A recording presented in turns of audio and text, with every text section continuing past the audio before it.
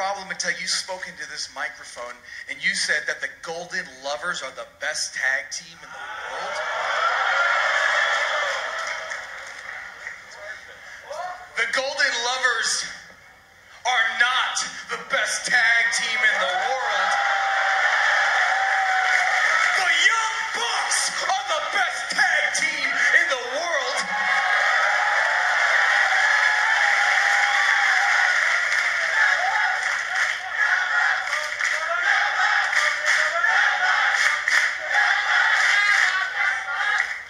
Which brings me to the very reason that we're out here.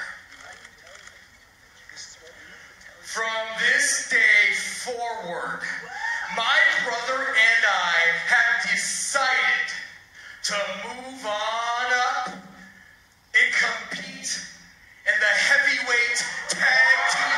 Wow! It is now official. They've been talking about it. So I guess what that means is, see you around. Yo, this is Rich Latta from One Nation Radio. This is brought to you by the Social Suplex Podcast Network. We present to you the Ace of Podcasts, keeping it strong style. Let's go. It's the Ace of Podcasts, keeping it strong style. Covering New Japan, they ready to hold it down. Jeremy Donovan and the young boy Josh. Come and hit a job out in Barrio the Frogs. From the Tokyo Dome over to the G1. Social Suplex is the network where we can get it done. I'ma chill and let them have it, cause this is just an intro. Keeping the strong style, 6 stars from the get-go, boy. Yeah, from Tampa Bay to the Tokyo Dome, this is Keeping It Strong Style with your hosts, Jeremy Donovan and the young boy Joshua Smith. And thank you for listening. You're listening to Keeping It Strong Style on the Social Suplex Podcast Network. Jeremy Donovan alongside the young boy Josh Smith. This week we got a jam-packed show for you. We'll be covering the fallout from Honor Rising, Strong Style Evolved, New Japan Cup participants. Make sure you support our show and the network by subscribing on your favorite podcast app, leaving us the Dave Meltzer 5-star rating, and checking all the podcast archives out at socialsuplex.com. If you go to socialsuplex.com/subscribe, you can sign up to get all our podcasts and columns delivered directly to your email inbox as soon as they are published. And speaking of columns, we want to give a quick shout out once again to Jordan Fox. You can follow him on Twitter at Fox the Podcaster. He dropped his first column for Social Suplex today called What Is This New Japan Thing? It is blowing up New Japan Reddit right now. Blowing up Social Suplex. Check it out. Share it. Jordan's also going to be doing the New Japan on Access weekly reviews on Social Suplex. Nice. So we'll be able to check that out and reference those on the show. Also, Jordan has a weekly morning show coming out called the Good Brothers Podcast. Josh, I got us booked on that show. We're going to be doing a run-in on that show at some point. And, I have no foreknowledge about the fact we're going to be on this show. Jeremy's like my agent now. And we're gonna have him doing a run-in on here as well. So thanks, Jordan, for the fire column, and keep it up, man.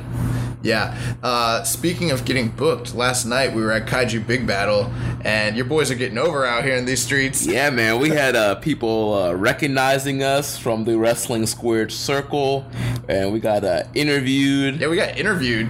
And I was like, can we plug the show? And they're like, yeah. No, you guys run a show? I'm like, yeah, man. You don't know about Keeping It Strong Style? It's the Ace of Podcast. Top talent out here, man. No, yeah, but I do have a little bit of an issue with what you said earlier in the lead up to the show just now. You did a great opener, Jeremy, but you told everyone to leave the 5-star Dave Meltzer review. I think we need to call it the Jim Cornette 5-star review. He originated that star rating system, and we need to pay due to the man, the myth, the legend, Jimmy Cornette. Jim Cornette. James E. Cornette.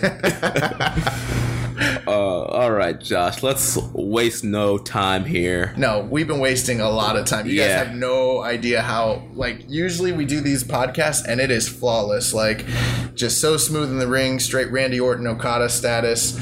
And tonight it has been a cluster. We've been bumbling. Who'd be a good comparison? Like Ishii when he's selling. Yeah, we were bumbling around like Ishii, selling. My God. Botching, doing the job to my crappy Dell laptop. Yeah, it's time to put that thing to rest, man. Yeah, I'm about to do my taxes and get that MacBook Pro, son. Gonna be recording that 6-star audio for you guys. Also, tonight feels strange because in the past we always recorded here at Strong Style Studios on my round table, and unfortunately I'm actually moving in with Jeremy. But that's not the unfortunate part. The unfortunate part is that the era of the round table is now gone. We are currently sitting on an air mattress, recording this show from a coffee table. Yeah, in an empty apartment because I'm getting ready to move out of Strong Style Studios. This is the last episode recorded at Strong Style Studios. Wherever I live is Strong Style Studios. Yeah, this is Strong Style Studios 1. Yeah, part 2. The return. All right, so this past weekend we had Honor Rising Japan 2018. Oh my God, what a show! One for the record books. Legendary. I mean, this makes the Jim Crockett Senior Memorial Tag Team Cup Tournament look like it was child's play. I mean, this was incredible. No, I'm just playing. It was pretty good, though. Yeah, I mean, some decent matches on both nights. I mean, it was another solid card. Both nights. I did not like the Ring of Honor setup.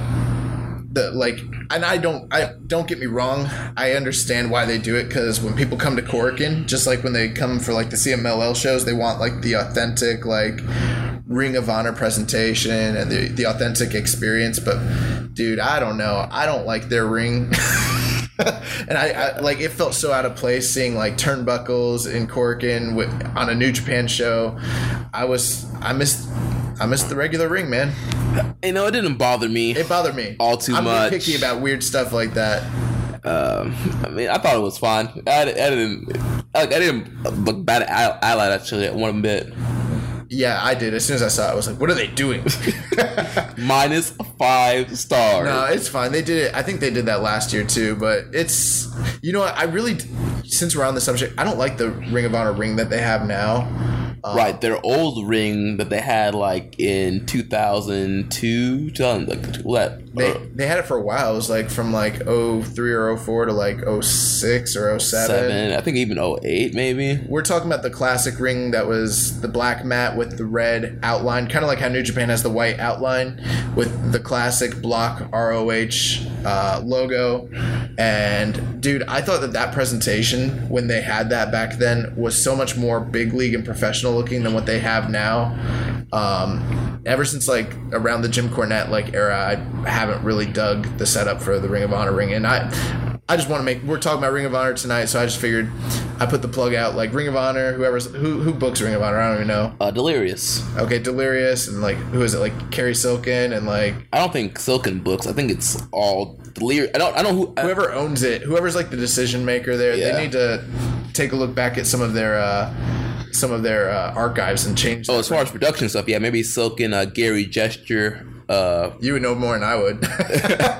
I missed that ring. Like all the great champions that were there and all the great matches I saw were in that ring, and I want it back. It looks so much better than what they have now. It's weird that like NXT's like basically like stealing the gimmick of Ring of Honor, but their production and their rings look so much, it's like the same ring, but it just looks better than what like Ring of Honor uses right now. I wish they would change it. Yeah, like clean it up. They got like freaking Sinclair broadcasting money behind them. Like clean the freaking ring up. That's the thing. Like Sinclair, yeah, does own it, but they're not putting as much money as they could be behind the product. I think like every ring that TNA ever had, it looks better than the ring they have right now. That's true. Yeah, it is. Yeah. All right, so let's talk about these Honor Rising shows. So night 1 opened up. We had Bad Luck Fale and the Tokyo Pimp Yujiro Takahashi going against Toa Hanare and Kitamura. the super young boy team. Yeah, dude, this is a team that you wanted in the World Tag League. I liked them, actually. I was gonna tell you, dude, they were pretty good as a team. Yeah, the match wasn't that great, but as a team, I was like, hey, I kind of dig this. Kitamura was a way better partner for Hanare than Togi Makabe. Yeah, I felt like they had better like chemistry. I don't know. There's just two young, really young lions who are like really hungry, like just scratching their way. I don't know. I kind of dug that tag team. Plus, their styles complement one another because they're both so freaking hard hitting. You know, I thought like they kind of made up for each other's like shortcomings a little bit. I liked the team a lot. Yeah, they're a really solid team. Probably one of the. We haven't even talked to you and I have not had a discussion about these shows either. Right. Usually before this is happening live, so it's interesting that we have the same thought. I was out of town this weekend, so I like binge watched both nights Saturday night, and I know you watched them, one on Friday, one on Saturday, and we hadn't had a chance to talk really. We could have, but we were watching indie wrestling all day. We were watching yesterday. Kaiju Big Battle. Oh yeah, and I was at that Tampa Bay Pro show. Yeah. So yeah, I thought they were a solid team, and our predictions, we predicted that that team was going to lose. And the real answer there, or the real question was who's going to take the fall there, and we got the answer, Kitamura. Right. So once again, it shows that New Japan sticks to their guns. If you're a young boy or a junior, you were taking the fall in a tag match. The nice thing there, though, is like when they're really pushing certain young lions like Kitamura, and you see this a lot of times, they give, or like you saw this with Hanare a lot in the World Tag League. They let them fire up and get some big offense and really look good in the match against some veteran talent, which Kitamura towards the tail end looked like he could actually win. They give him some near falls. They end up taking a big finisher and kicking out of it, so it makes them look strong, right, and show their fighting spirit, and then they get hit with one big finisher, and it's the same thing they do every time, but it's a formula that really works. And one thing I must say I do not like with Kitamura is him going for the suplex, because I feel like if you can go for a suplex, why would you just not jackhammer him? Was he suplexing guys in that match? He suplexed Fale. I guess he did, but I kind of forgot. But he did that in a previous match, I believe, with either Nakanishi or Tenzan, where he's fighting for the you think he's fighting for the jackhammer, but he's fighting for a suplex. Yeah. Like at that point, like you have him up, just turn in and jackhammer him. Well, he's a stupid babyface. He's a young boy. He's a young lion, and he's a stupid babyface. He doesn't know any better. But yeah, that match was okay. I mean, nothing, like we said, it was just an opener, nothing to write home about. Fale hit him with the, what is he called, the hand grenade? The grenade, yeah. The grenade, and that was it. 1, 2, 3. They picked up the win. Good little match.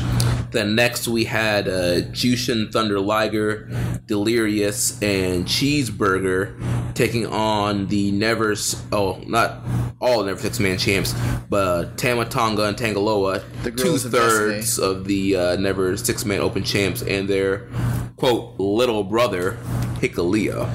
Yeah, so, I mean, this was pretty fun. Bro, Cheeseburger's so over in Tokyo. Dude. It's so crazy how over he is. Dude, that man is made for life. Yeah, bro, I don't know. Japanese people love him, man, you know? I was popping every time he was hitting guys with shotes, Oh my gosh. And then one thing that I thought was funny in those matches was they would do the spot where he'd be in the corner and the guy tried to run towards him and he'd move out of the way, but it was so easy for him to dodge stuff because he's got so little area to cover because he is so small. Dude, yeah. He just has to sidestep and they just run into each other. It's hilarious. But it was a pretty entertaining match. It was, kind of a comedy match. I mean, that's what you're going to get with Delirious and Cheeseburger and Liger together, of course, in Japan. So, I mean, yeah, it was, and also, Tama Tonga, when he's, doing his, comedy stuff, he's hilarious. Oh. Yeah. What were you going to say? No, I'm saying, yeah, he's hilarious. And, I gotta say, for Hikuleo, this is probably the best he's looked so far this weekend. He looked really good both nights. Yeah, you said that before. I didn't pick up on it so much. I'm not disagreeing. I just wasn't, I don't know. These shows, I was kind of into him, but I wasn't, super paying attention. But, why did you think he looked so good? I mean, just compared to like the very first night we saw him, like he looked with deer in the headlights, like he wasn't sure like how to move around the ring and how to like control his body size, and like it's completely like 180. He's still clunky. But it's way better than when he first started. You can tell that he kind of has some ring awareness now. He's not completely giving guys moves. He's making them fight for it, which he should be doing with his stature and size. Hikuleo cool, but I miss Cody Hall. I miss the OG young boy of the Bullet Club. Yeah. Did you heard when they were saying that that Tama Tonga makes him dress in the outside of the Bullet Club dressing room? Right. Yeah. In the hallway. Yeah. I was like, dang. Tough love, man. He's getting the who did they do that to? And getting the Miz treatment. Yeah, the Miz treatment. But yeah, they look good here. Obviously, we thought Hikuleo was gonna take the fall here to set up the first night. One thing I thought about after this was I wish we would have looked when we were making our predictions last week. We would have looked at both cards together, because sometimes I was making my decisions not based off of the following night. You know what I mean? And all these matches ran into each other. But in this case, we thought, well, you know, if Liger and Delirious and Cheeseburger are getting a title shot the next night, it would make the most sense for them to go over here, and they did. Right. I think Delirious wasn't it Delirious that picked up the pinfall over Hikuleo? I think so, yeah. I don't even know what his finisher was, but he hit him with something. No, didn't he like cradle him up, roll him up? Oh yeah, he might have just cradled him. Yeah, I forgot. It was some kind of roll up. This was an okay match. It was fun. I mean, it was probably the weakest match on the card in all honesty, but you know, nothing super notable. But it was a nice little like storyline, set up the Never 6-man title match for the next night. Then we had the Young Bucks taking on Juice Robinson and David Finlay. This was pretty much a Young Bucks highlight match. Yeah. I mean, it was kind of what we expected. I thought because these two teams are both so good that we could get something better, and I'm sure we could if given more time and a real story and everything like that. But this was just a standard Young Bucks by the numbers match. They got in all their regular spots. I popped. I think it was Matt that was like, let's do one of our badass tag team moves. Oh my. I don't know why they're cussing so much. Those are good Christian boys. But yeah, they were popping me the whole match. They were talking like the whole match. Yeah, and in that quiet crowd, you could kind of hear everything they're saying, which was like, pretty funny. See ya. You're dead. I don't know. Sometimes, like, that stuff's cool. Sometimes, I don't know. I'm not as big on it, but yeah, it's cool. It's the Bucks. The Bucks are the Bucks. But in this match, Meltzer Driver. Yeah, they ended up hitting the Meltzer Driver on David Finlay. Of course. I mean, what's like at this point? Like, I watched this match with Rich, and Rich's like, he's like, what's Juice's what's his gimmick? And I was like, Juice fucks.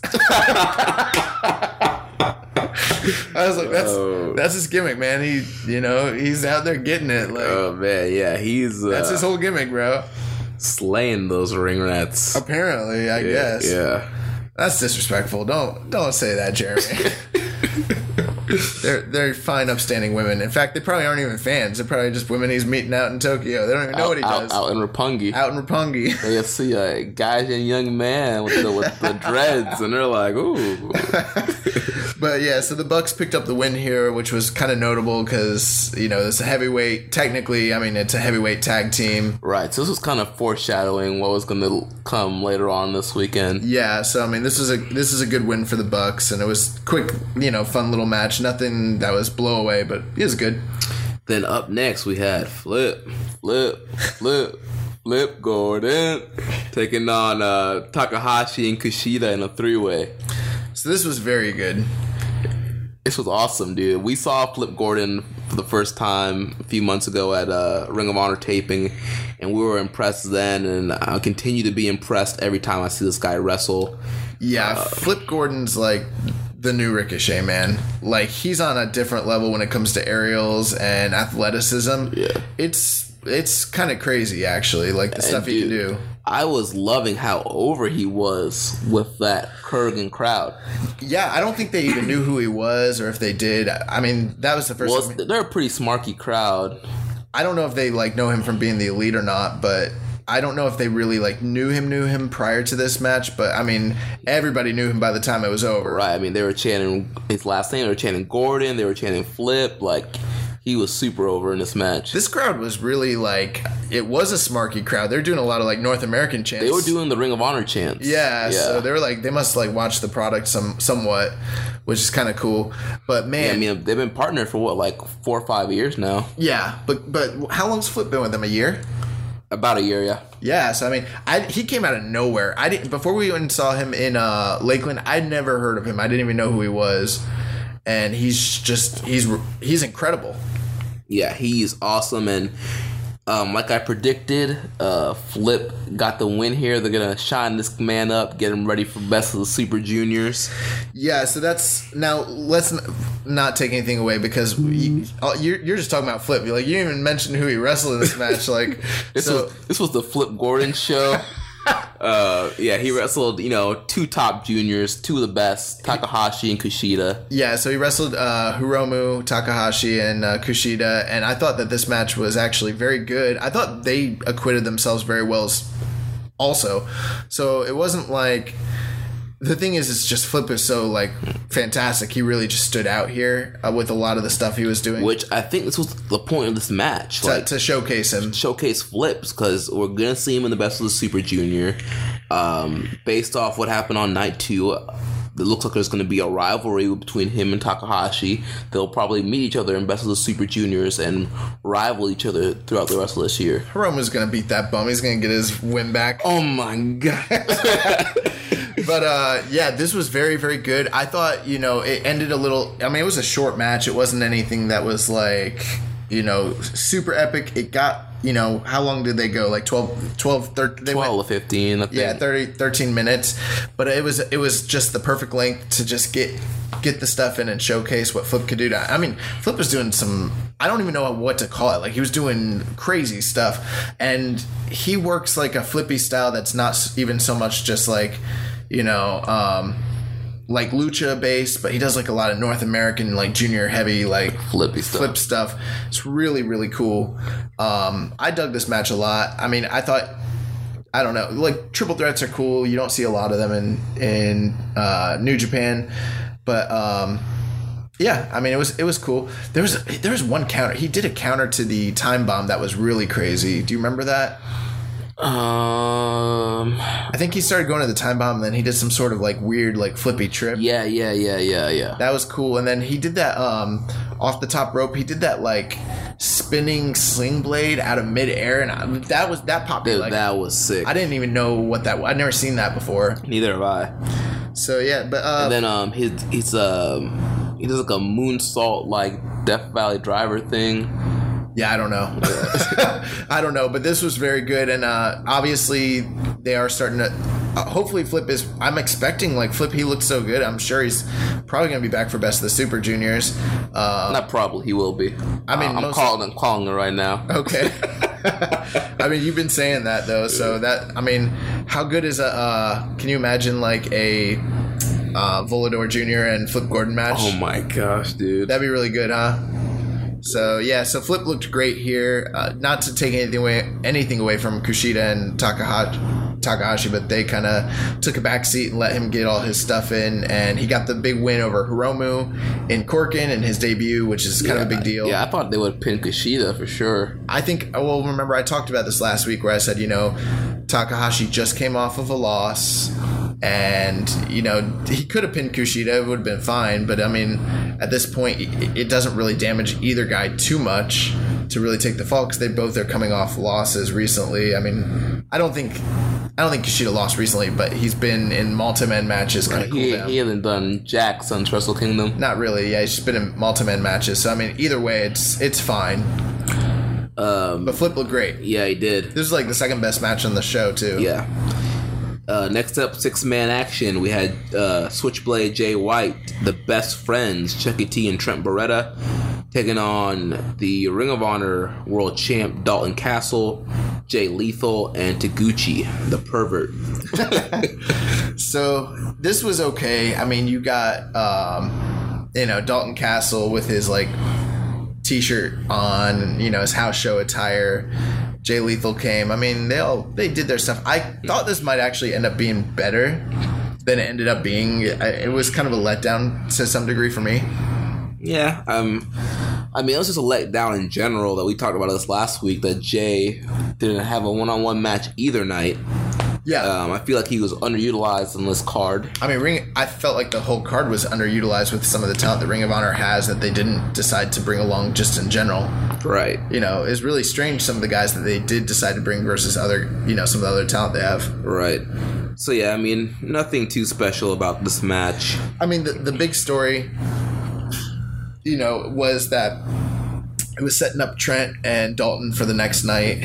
I think we talked about it. I think we hypothesized that Trent would probably pick up a win over like Taguchi. It didn't really end up working out that way. I think it was Jay White ended up hit him with the sling blade. Yeah, he hit the switchblade, sling blade on. It's not the sling switchblade or the Blade Runner. The Blade Runner, man. Yeah. Oh my god! God, we're botching.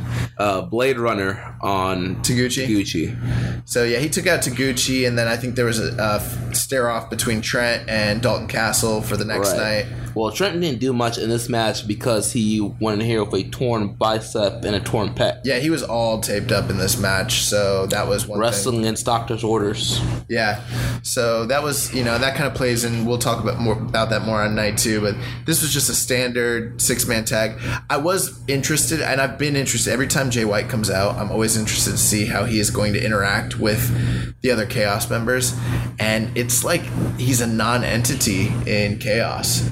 He's there and he's on a team, but he's like an outside man. Yeah, it's almost like them just teaming with somebody random. Yeah, exactly. It's not like when you see, like, I don't know, Trent teaming up with like Yoshihashi and like Goto, right, or something like that. You kind of know he's like part of Chaos and there's like a camaraderie, but like White's getting his own entrance, he's got his own attire, he doesn't celebrate with the guys, he's just there to do business. He's on the same team as them, but that's about it. So it's very interesting. Like, he hardly interacted with Best Friends at all. Right, yeah. I was hoping for some comedy spots with like them trying to hug him. There wasn't really a lot of comedy spots too much. I mean, the Best Friends did some comedy stuff, but not a ton. Right. So this was fine. I mean, it set up Trent and, you know, Dalton for the next night, basically. And, you know, Taguchi took the pin. I don't know. Is that who we both predicted was...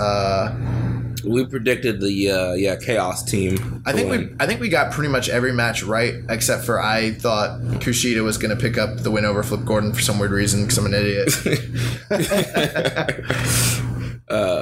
Then up next we had the Never Openweight Championship match. Goto defended against Bear City Bruiser.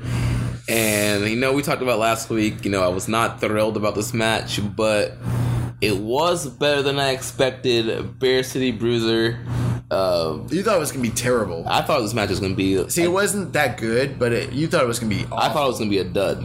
I mean, it wasn't really a dud, but it wasn't anything to write home about either. It was like 2.5. It was like 3 stars. Yeah. It's fine. It was fine. It was fine. Goto versus Beer City Bruiser is fine. No, but one thing that... I'll tell you what, though, bro. Man, if I was on the front row and Beer City Bruiser spit that freaking beer on me... Yo, shooting. I'm not even joking, bro. It's one of those things that literally pisses me off so bad. Like, to think of someone come up and spitting something on me, like wrestler or not. Whew, man, I'm telling you. Him, Lance Archer. I'm never going to Corkin. Like, and if I do, I'm not sitting on the front row. Right. Like, it's just not now. Like that, New Japan just lets this crap fly. Like, nah, it's not. Oh my god. Oh my god. It's something that really actually pissed me off. Like, I don't know how the fans were like enjoying that, letting that big fat dude spit on them, spit that disgusting beer. My god. Thank God also there was no beads in this match. Oh man. How about Goto versus Beer City Bruiser was better than Goto and Evil? It was. Yeah, it was, probably. If not about the same, and I mean that's pretty terrible to say that. Because there was no heat for either match. Nah, I don't think that Beer City Bruiser as a gimmick really translates to like Japan that much. They didn't really seem to care. I mean, to them it's just another big fat white guy, and I guess, yeah. That hits hard. I mean, he could have probably like I don't know, got himself over by, if he would have done like crazier stuff, like done the whole like Stan Hansen routine. I think if anything, Sami Callihan shows me that like if you'll just come out as a gaijin and throw chairs, You'll get over. So he could have done the Terry Funk or like the Stan Hansen like routine and gone crazy, but he didn't. So I mean, I've learned already that's the key to getting over as a gaijin in Japan. You just, I mean, look at Jericho. Right, you just go crazy. Just you gotta do crazy crap. But so yeah, this match was okay. It was fine. Whatever. How about Beer City Bruiser coming off the top rope and hitting that? Oh, frog splash? Yeah, he like almost destroyed his kneecaps. It's terrible. But Goto hit him with what? The GTR? Yeah. Yeah, that was it. So Goto retains his title, thank God. Yeah. All right, the main event of this night, we had the American Nightmare Cody, the villain Marty Scurll, and Hangman Page going against the Golden Lovers, Kenny Omega, Kota Ibushi, and the honorary Tongan Chase Owens. Yeah, so this was like the only match leading up to it that really had a lot of intrigue, a lot of heat, and leading up to this, even though we've kind of said, yeah, everything was fine on this card, there was nothing really, I don't know, the pacing of the card didn't really leave me feeling like, man, this is a really good card, you know what I mean? And towards the end of it, I started like snoozing out after the like that 6-man with Chaos, and then after the Goto match, I was like, not really feeling this card, even though the matches were just okay. But this match turned things around. This was a very, very, very good 6-man tag. Yeah, I mean, you had this match was full of top talent. Crowd was super hot for this match. The first time the Golden Lovers are back together. Bro, how about them coming out and just Smiley Kenny? Yeah. Smiley Kenny, babyface Kenny. But dude, they were just awesome. Yeah, they popped like crazy when they came out. And Don Callis calling it, he's like, my God, the people are rushing. They're rushing the rails just to touch them. Like the Beatles. Like the Beatles. And Chase Owens, man. We've been on the Chase Owens bandwagon for a while now, but he performed very well in this main event matchup. Yeah, I mean, the only thing that was noticeable about Chase Owens in this match, he was like the utility player. Every time he got in the ring, he's so good, man. But obviously, the crowd was not into him, so there was like an audible difference for how hot the crowd was when Kenny or Kota was in the ring versus when he'd get in. I mean, it was like they would die, but he was still so good, man. He's so good. Like I love Chase Owens. Like it's kind of getting insane at this point. And then Marty Scurll, he had the gray hair. All the stress from this Bullet Club Civil War has grayed out the villain. Yeah, so we'll talk more about being the Elite, 'cause they just came out with a new episode last night. But you know, when he came out with the gray, I just thought it was part of the gimmick. I didn't realize like they're trying to get over the idea that he's actually quote unquote graying. Right. So that was pretty funny. But yeah, I mean, him, Hangman, and Cody came out. Cody on the first night, did Cody have the gear that said leader on it? Yeah. Yeah. So that was like. That was really... He really had the gear both nights. Yeah, but it was different gear, wasn't it? Or was it the same gear? I thought it was the same. I don't remember. But yeah, he came out with his new gear on, and it had leader on it, which was kind of a slap to the face of Kenny Omega. Mm-hmm. And you know, Hangman was out there, and Scurll, and let's talk about the match, I suppose. Yeah, I mean, a lot of great maneuvers. I mean, the whole story of this match was seeing Kenny and Kota tag for the first time, and that was denied. Yeah. Chase Owens would tag in with Kenny. He cut off that first tag. Then you would have like Cody and Hangman rush the ring to make sure they didn't tag. Yeah, they kept cutting it off and like not paying it off, so that the anticipation was like building and building for like the tags between Kenny and Kota Ibushi, and you know, people wanted to see them do like their signature stuff, you know, right? Which in the beginning part of the match you weren't really seeing too much of. Right. At one point, I mean, they didn't tag in, but there was one point where they were both in the ring. You know how the tag rules are in New Japan. They were both in the ring. We got to see the cross slash, which is the double golden triangle moonsault. That was cool. They did a power bomb to a German combo. Yeah, they did. I thought that was really cool, like really inventive. One thing I liked about this match was in the beginning how like a lot of it wasn't really Kenny interacting with Hangman or Cody. It was mostly Kota Ibushi and and Chase. And then at one point, they tagged in Marty, and they're like, "Get in there, you fight Kenny. Yeah, come on. You're part of this match too." And like you could tell, he was very hesitant. He didn't want to get in the ring. He didn't want to fight Kenny. And when they started wrestling, it was straight up scientific, just locks and holds and takeovers and headlock takedowns, things like that. And very, very, very scientific. It was good. It was like me and Rich were sitting there, and I was like, wrestling.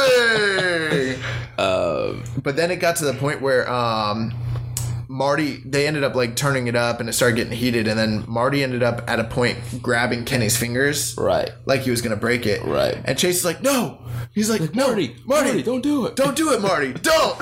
And then there was also the spot where... And he didn't do it. He didn't do it that night. Yeah, then there was a spot where Cody led the Terminator dive spot. Like he, went in the Terminator pose, and Hangman followed him, and they were trying to get Marty to do it. Marty wouldn't do it. Marty wasn't gonna do it, and then he got down like he was gonna do it, but then he didn't dive with them, Right. And then he ended up doing his own dive after super kick spot. Yeah, super kick spot.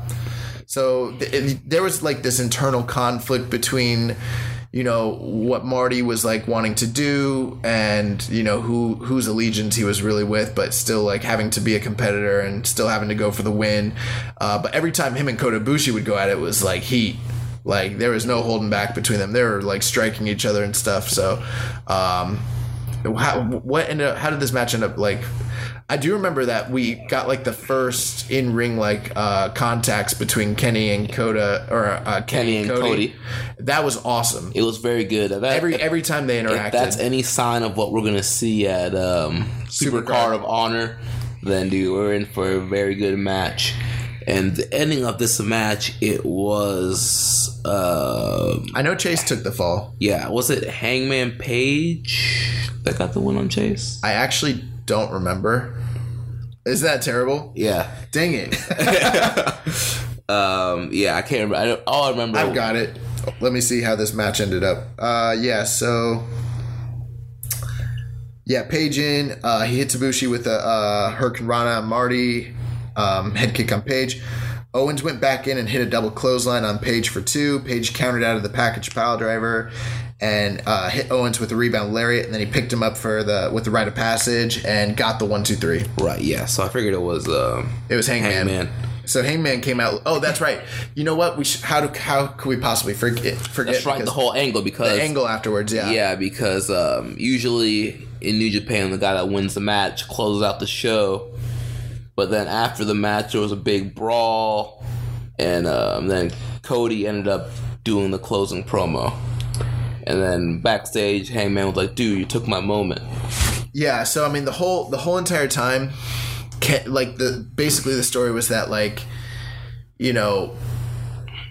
basically Marty was conflicted and didn't know whose side he was on and what he wanted to do, while the whole time Cody's just being a douchebag.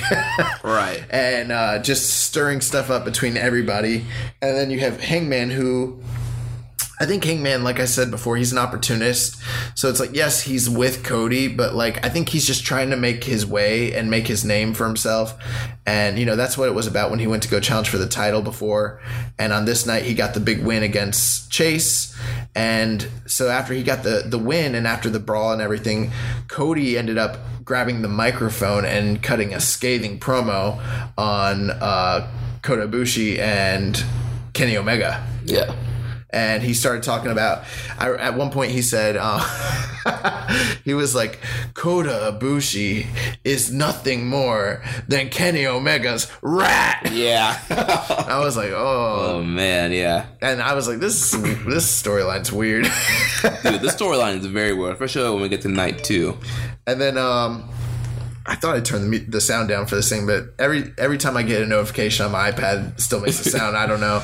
But, yeah, and then, freaking Don Callis being like, Kevin, what's a rat? And, Kevin didn't want to say what it was. And he's like, no, seriously, answer the question. What's a rat? He's like, you know what a rat is. And Cody ended up walking over to the table, and he was like, Kevin, you don't know what a rat is? He's like, why don't you ask your friend here, the Rat King? Oh my God. But yeah, he basically said that, like, and then, I mean, the big declaration was basically that Cody said the Bullet Club is fine. And the Bullet Club is mine. Yeah. So he pretty much declared himself as the leader of the Bullet Club, and that he's basically saying there's not enough room for him and Kenny Omega both in the Bullet Club, and that he's the real leader. Right, and there's not. And I think we were wrong on this night because you said that... yeah, I said that the Golden Lovers were going to win. The Golden Tongans. So the Golden Tongans were going to win. The Tongan Lovers. The Tongan Lovers, yeah. And dang it. Anyways. Yo, Rich, we're trying to do a podcast. Stop sending us freaking pictures of Bundle of Brittany. What's that? What Bundle of Brittany? Look it up, kids. Yeah, so I mean, I think you thought that the Golden Lovers were going to get, their first big win, their first night back, and have the feel-good moment. Right. And I guess I kind of agreed, but I just sort of thought... No, you were kind of leaning more towards them losing. I was, but I thought they were going to lose definitely one of the two nights. I just figured it'd probably be the second night. Gotcha. And so I'm pretty sure I picked wrong here too. But this match was good. It was like 4 stars. Yeah, definitely. Very, very good. The best thing on the card by far. Is the only thing that's like really worth going out of your way to check out. So that was night 1. You go check out that Flip Gordon match too. It was okay. I mean, it was good, but I mean, it's not anything that you haven't seen Flip Gordon do in other matches. Right, but for people who are new. Yeah, if you don't know Flip Gordon, you don't watch Ring of Honor, and you're a New Japan fan, you want to see that match. Yeah. All right, so night 2 kicked off with Bear City Bruiser taking on Hinare. Oh my God. And this match was not... This was way rougher than the Goto match. Yeah. And we questioned whether Hinare was at the status to actually get a pinfall here. Nope. Yes, I mean, they brought him in to do the job and let Beer City Bruiser get his win back. Yeah, Beer City hit the frog splash on him. That was awesome. Squashed that man. That was awesome. Literally. Yeah, as soon as he did that, I was like, game time. But they didn't even have like any like teased like spots. It was like a pretty... Yeah. I mean, it was a squash almost, like a little small extended squash. I do not like Hanare's gimmick.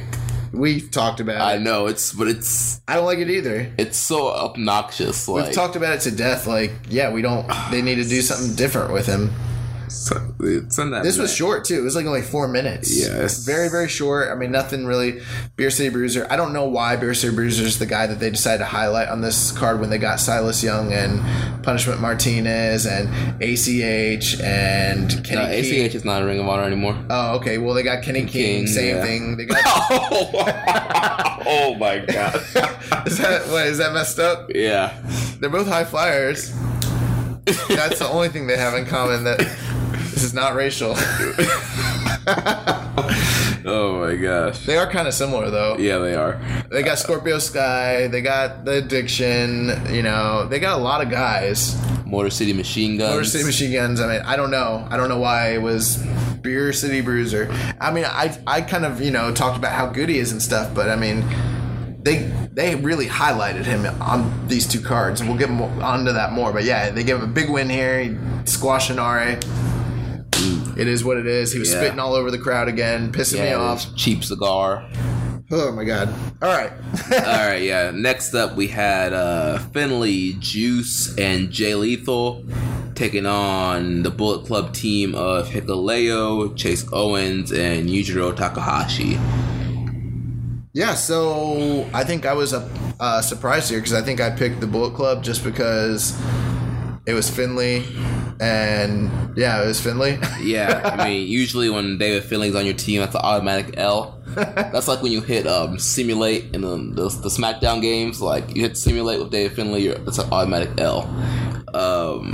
But I kind of figured, like, once I got done watching night 1, I figured they were gonna win because you can't bring Jay Lethal to Japan and job him out twice. Yeah, that's a good point. I mean, but it was multi-man matches, so I didn't think... I mean, obviously he's not going to take the pinfall. He's a protected guy. But, yeah, I mean, this match was nothing really special either. I mean, it was a match. It happened. Bullet Club, attacked them before the bell. It was kind of a schmoz of a match. Yeah, I mean, nothing really special here.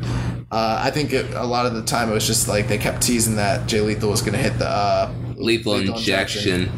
I believe he got the one with the Hail to the King, right? Yeah, he did. So yeah, basically like Finlay hit Hikuleo with the stunner, and then he like stayed standing. He got hit with the Pulp Friction, and then he got hit with Hail to the King, which is an elbow drop, which is nice because I don't think Jay Lethal gets a lot of victories off that move. Right, it's kind of just a signature near false finish move. Yeah, but it was enough to put that young boy down. Next up, we had the LIJ team of Bushi and Takahashi taking on the Coach, Taguchi, and Flip Gordon. Yeah, so this was good. I predicted this one, right? I don't remember what you predicted. I was pretty sure I was on the Flip bandwagon. Did you? I can't remember. I'm pretty sure I predicted Flip winning. Yeah, I predicted Hiromu and Bushi just because they work so good together. Yeah, that's what you said on the last show too. But no, I mean that is true. But the main reason is just because I think the junior tag division needs more challengers. And you know what? I wish I would have thought more about this, because if I thought Takahashi was going to win tonight or that night, I would have probably predicted that Flip would have won the night before. I wasn't even thinking about it. Yeah, I didn't even put 2 to 2 together. They were in the same match, back to back. We should have thought about that. But yeah, I mean, I didn't think Flip was going to get 2 wins in a row in Japan. I didn't even think he was going to get the first win, to be honest with you. But yeah, I mean, this was fun. I mean, it was just a sprint of a match. You know, but like 4 juniors. Well, you know, I don't even know if Taguchi's still a junior at this point. I think he is. He is, but I mean, like, he's in that Tai Chi stats. He really shouldn't be. Right. Again, you know, awesome moves from all these guys, especially Flip. Takahashi got his win back here on Flip, and they had like a little stare off after the match. So, like I mentioned earlier, I believe we're gonna get a Takahashi Flip Gordon rivalry this year. I really like that Doomsday MX that they did. Oh yeah, that was tight. That's a really cool move. I like that a lot for them as their finisher. So that was really, really cool. So yeah, this was very good. Just, you know, everyone was really motivated and they were sprinting and just doing dives and flipping, and good match, really good match. And I mean, it kind of heats up Bushi and Hiromu to move forward in the junior division in the meantime, so that's good. Yeah. Then next up, we had the Ring of Honor 6-man tag champs, the Young Bucks and Hangman Page, taking on Chucky T, Yoshihashi, and Jay White. I don't think that was the next match. Oh, my bad. I skipped the Never Openweight 6-man tag championship match. The Guerrillas of Destiny, Tama Tonga and Tangaloa, and the Underboss Bad Luck Fale defending their titles against Cheeseburger, Delirious, and Jushin Thunder Liger. This was like a 9-minute match, and I was marking really hard for it. I don't know, man. I like Cheeseburger in these like multi-man, like these 6-man tags that he does in Japan. I like them, bro. I'm sure like a wrestling purist like watches these matches and would like scoff at it and think it was terrible, but I thought it was really entertaining. I mean, it wasn't anything that we haven't seen from from Bullet Club and from, you know, the OG Bullet Club and all that, but this was really good, I thought. Yeah, it was a very good match, very entertaining. I wish Delirious put some shoes on though. Right, hilarious. Anytime Cheeseburger was in there, trying to get offense on these guys, and like, especially, oh my god, him and Fale, I was dying, dude. Every time he would interact with Fale, just like, because he was trying to hurt Fale, and Fale just like, just no selling everything, and like the dichotomy between like the size difference in those guys was hilarious. Oh my gosh. It's crazy how that Cheeseburger is a professional wrestler. Yeah, how is he a professional wrestler? Like, who looked at this guy and was like, this kid's money? Well, he went to the ROH dojo. I know he did, but still. I mean, he's over though. How many people do you know that's like have gone to dojos and like trained to be a wrestler, and like they're not obviously wrestling and things like that, and this kid's over in like Tokyo, Japan, like living his dream. Like, he's a superstar, bro. Yeah, it's hilarious. He's like the tiniest wrestler ever. Like, I remember a time when I thought, like, 1-2-3 Kid was, like, the puniest guy I ever seen. Yeah. Like, Cheeseburger's way smaller than that. Yeah, dude. Like, I'm surprised he doesn't break in half after taking bumps. How? What do you think he weighs? Like 120, 125. Yeah, bro. Soaking wet. He's small, man. It's like, crazy. I mean, dude, we're bigger than him. Though, like, I'm bigger than a lot of wrestlers. What are you talking about? I'm ready for a run, brother. Let's do it. But yeah, so basically, I think Delirious took the. Oh yeah, Cheeseburger got finished with the Tongan twist, which I found out that is what they call that move, the Tongan twist. No, the Tongan twist is Tama Tonga's finisher. That's the guerrilla warfare. Oh, gotcha. Okay, you're right. So they hit him with the guerrilla warfare, put him down 1, 2, 3. Yeah. And that we got the end of the run of Team Fun. And these guys have held on to these never open weight tag titles for a little while now. I'm kind of surprised. I mean, these titles change hands a lot very quickly. Yeah, they haven't really defended against anyone that could like reasonably take it from them, I suppose. Right, and we mentioned that last week. Like, this team was not a serious threat. Like, if they had thrown out like machine guns and like Jay Lethal, I would have been like, maybe they could win. Yeah, but. Or heck, what SoCal Uncensored, the team of Daniels, Kazarian, and Scorpio Sky. Kingdom, yeah. Yeah, like, where's Matt Taven? Why wasn't he on this show? Right. But anyway, so yeah, that's what we got there. Nice little fun match. It probably wasn't the best match on the show. Definitely wasn't, but I don't know. I really like this match. Yeah.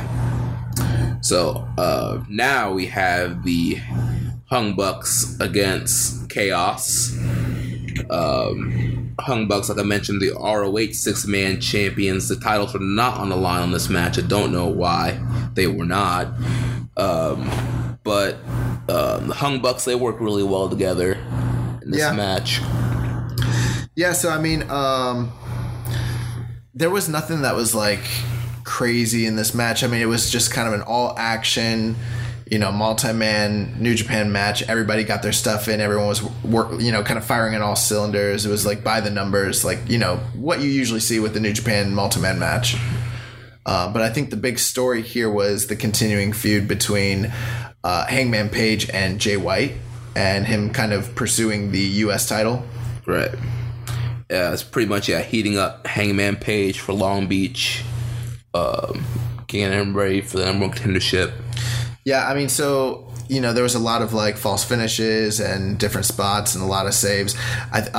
Towards the end, it got to a point where Hangman Page was caught in the...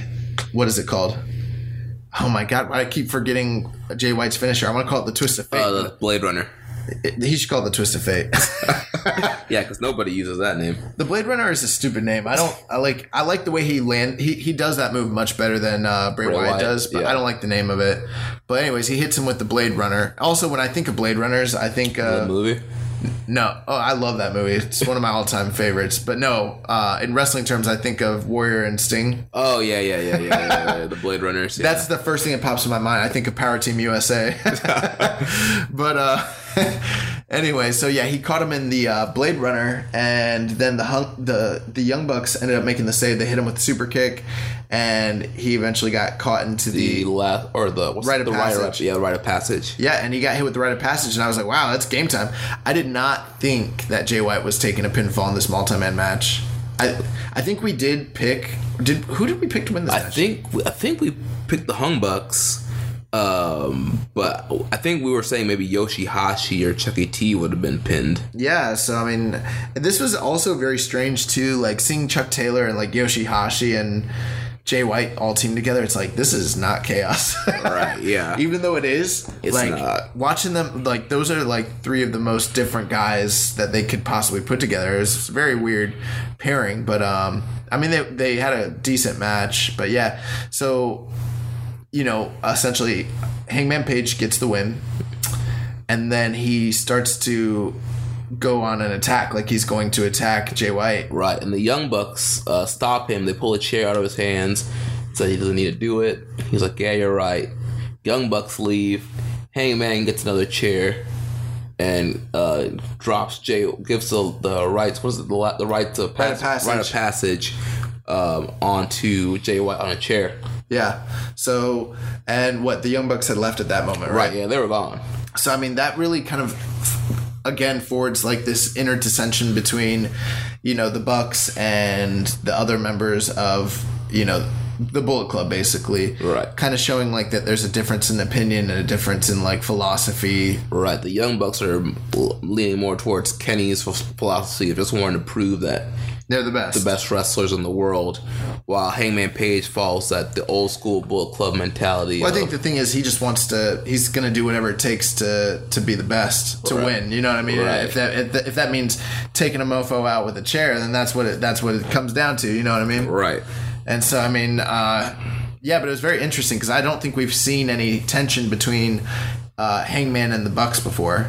No, we haven't. I'm guessing those 6-man tag titles are coming off them very soon. Yeah. Like, probably in the next show or so. Maybe I'm not sure what the anniversary, Ring of Honor anniversary lineup is looking like.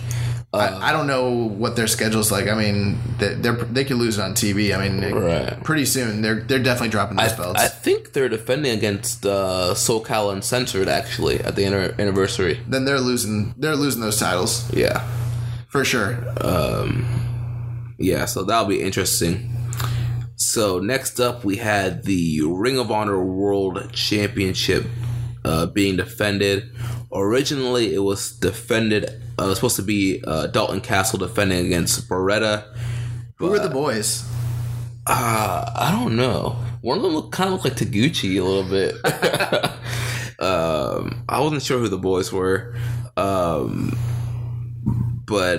Yeah, so it was supposed to be just Dalton Castle versus Beretta 1-on-1, but Bear City Bruiser came out and said that he wanted to be part of this matchup, and we found out the reason for this. I think he started like attacking Dalton Castle. They started like brawling. Well, he grabbed the mic first and said he wanted to be in the match, and then he attacked Castle. And then basically, like, Dalton Castle's like, if that's what it takes, we'll make this a 3-way right now. Being a dumb baby face and interjecting another challenger in your title match. But in all reality, what was really going on here is that Trent Beretta's hurt. Right. Like we mentioned earlier, he has a torn bicep, same injury as Tana, and he also has a torn pec. Yeah. So he's going to be out for a long time, and they didn't even really want him wrestling in this match whatsoever, but he was there. He wanted to fulfill the match. He wanted to be in it. So he really didn't do much in this match at all. It was really mainly like Castle and Bruiser. I gotta be honest, I wasn't paying a ton of attention to this match, but I don't know. It seemed like Trent... I mean, I don't know. Trent is good at hiding his injuries. Like, the stuff he was doing, he didn't come off like he was super hurt to me. Right, because he's always like the babyface in peril. Yeah. In these matches, and takes a lot of punishment. But I mean, I saw him like hitting like running knee strikes and pile drivers and top rope stuff. The springboard tornado DDT. Yeah, so I mean, it's pretty amazing that this guy's like wrestling so hurt. And apparently he has to be pretty hurt from what people are saying to where they like didn't have enough faith in him to even compete on his own. They needed to have a buffer there, and they brought in the freaking Beer City Bruiser. But dude, why didn't they freaking put like Jay Lethal, like have Jay Lethal come out? Well, Jay Lethal on commentary. Yeah, he was on commentary. Plus, they've got a match coming up. Right, has a title match coming up at the Ring of Honor anniversary show. So with that being said, this match eventually what ended up happening was, Dalton Castle ended up hitting a bridging German on Beer City Bruiser and got the 1-2-3. All right, too big to get him up for the Bangarang. Yeah, the only thing here with Trent put on a really good babyface performance. He was, the babyface in peril like we talked about. This was not... I thought this match... I didn't think it was going to be blowaway, but I thought it would be, like, good, like, considering the talent that was in it. And I was hoping it'd be something where we'd get to kind of showcase Trent on a higher level, but he was so hurt, it didn't end up being all that. But, I mean, it was okay. It was like a three and I don't know, like a quarter-star match, I guess. Right, and with Trent being hurt... that puts the WrestleCon match in jeopardy with the Golden Lovers versus Best Friends. Yeah, so that's the match that we're anticipating getting for WrestleCon.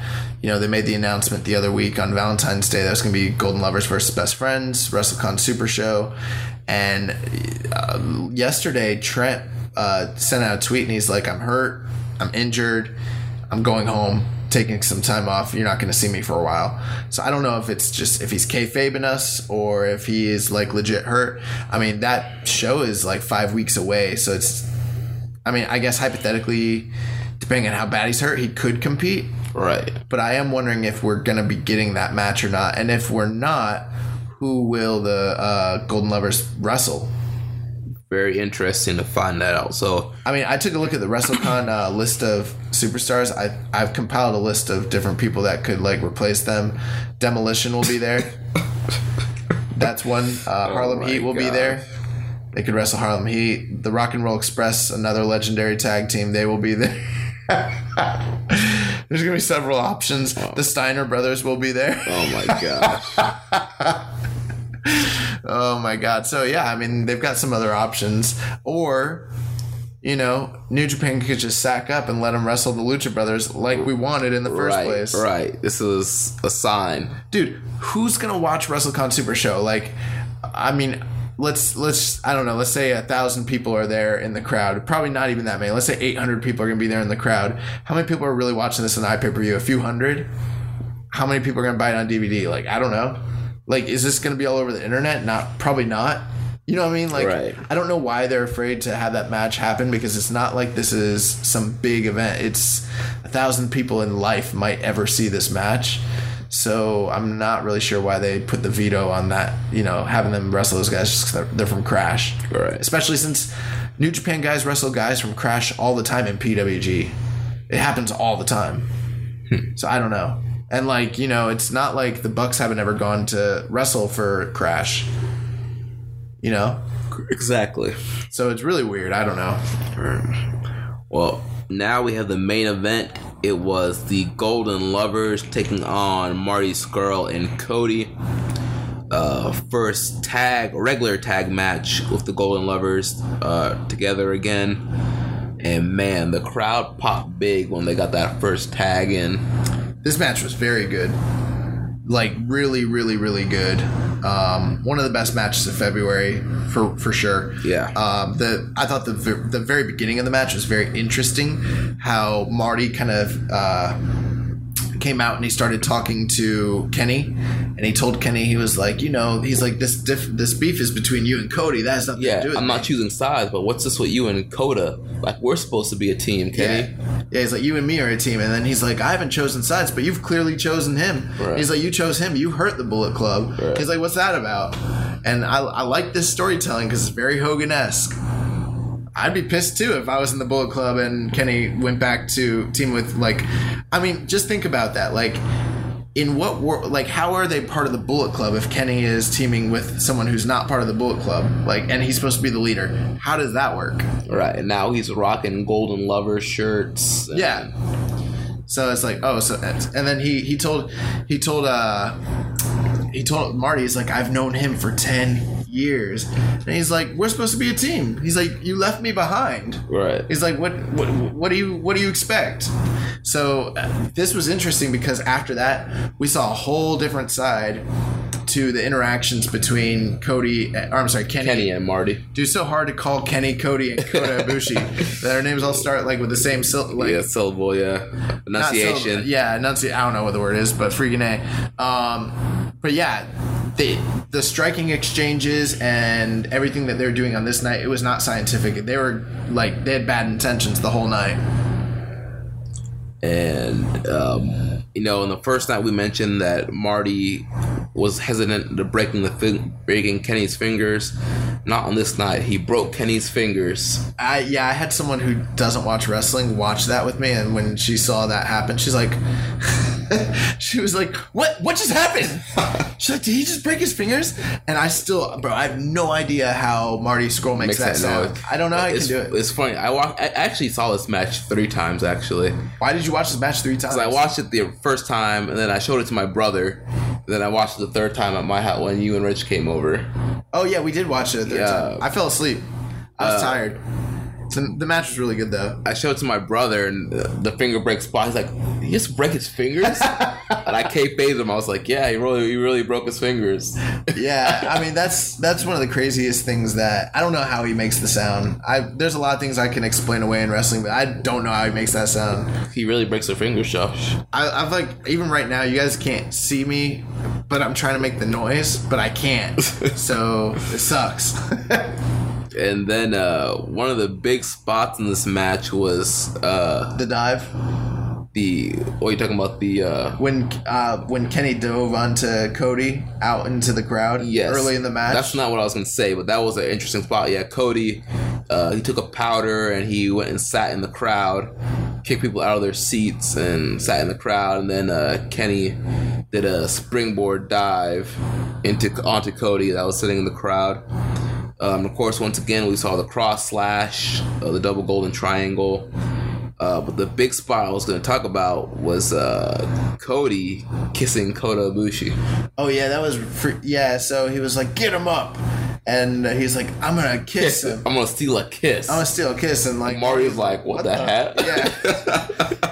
So that was kind of weird. And then he kissed him. And then Don Callis was like, Kevin, you ever kiss a man? He's like, no. Why not?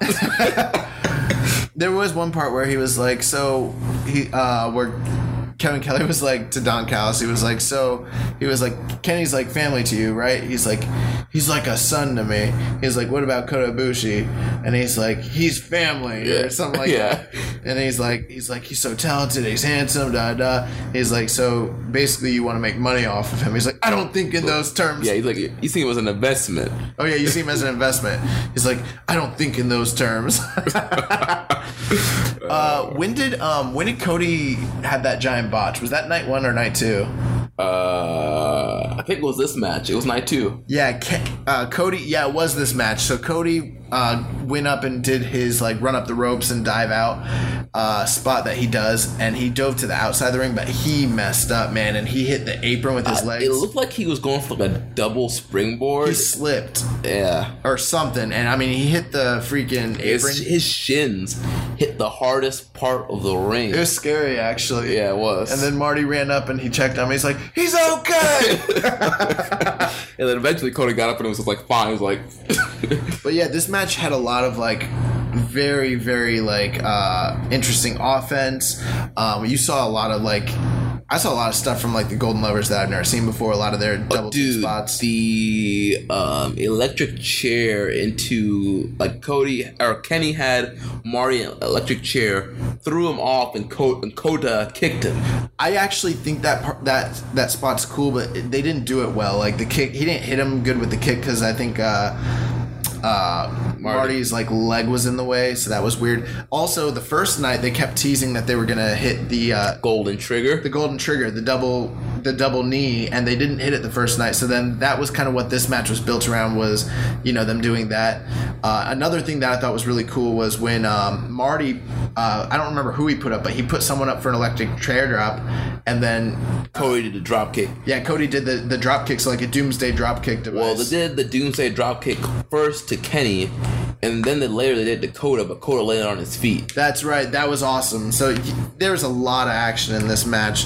Eventually, I do remember that Kota played Ricky Morton for a big portion of the match, and then Kenny eventually got the hot tag. It was running wild on all the Bull Club, all the Elite, right. And then at one point Marty ended up getting the upper hand, and he hit him with the.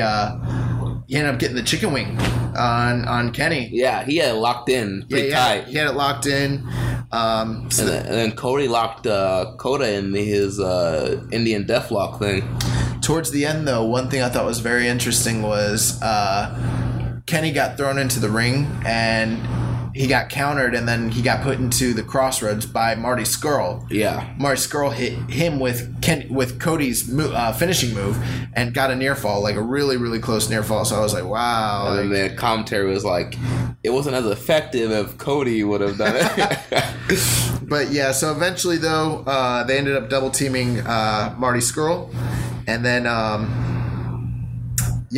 they ended up setting him up for the double knee trigger, and they hit him with the golden V trigger or the golden trigger. The golden trigger. Oh man. And the double knee strike, and I mean, it looked really vicious. Actually, I actually felt bad for Marty. Yeah. As weird as that sounds, like I know it's, I know it's wrestling and I know it's like scripted and stuff, but like I watch Being the Elite, I see like the team that these guys have had, and in the storyline, like Marty never wanted this to even happen, and then he kind of got dragged into it, and he ended up eating that like vicious double knee for no reason. Like he didn't do nothing, right? And they laid him out, and when his sell job as he was walking out of the ring with holding both ice bags and just looking dejected and upset and frustrated, it was actually like really good. I really bought into that story.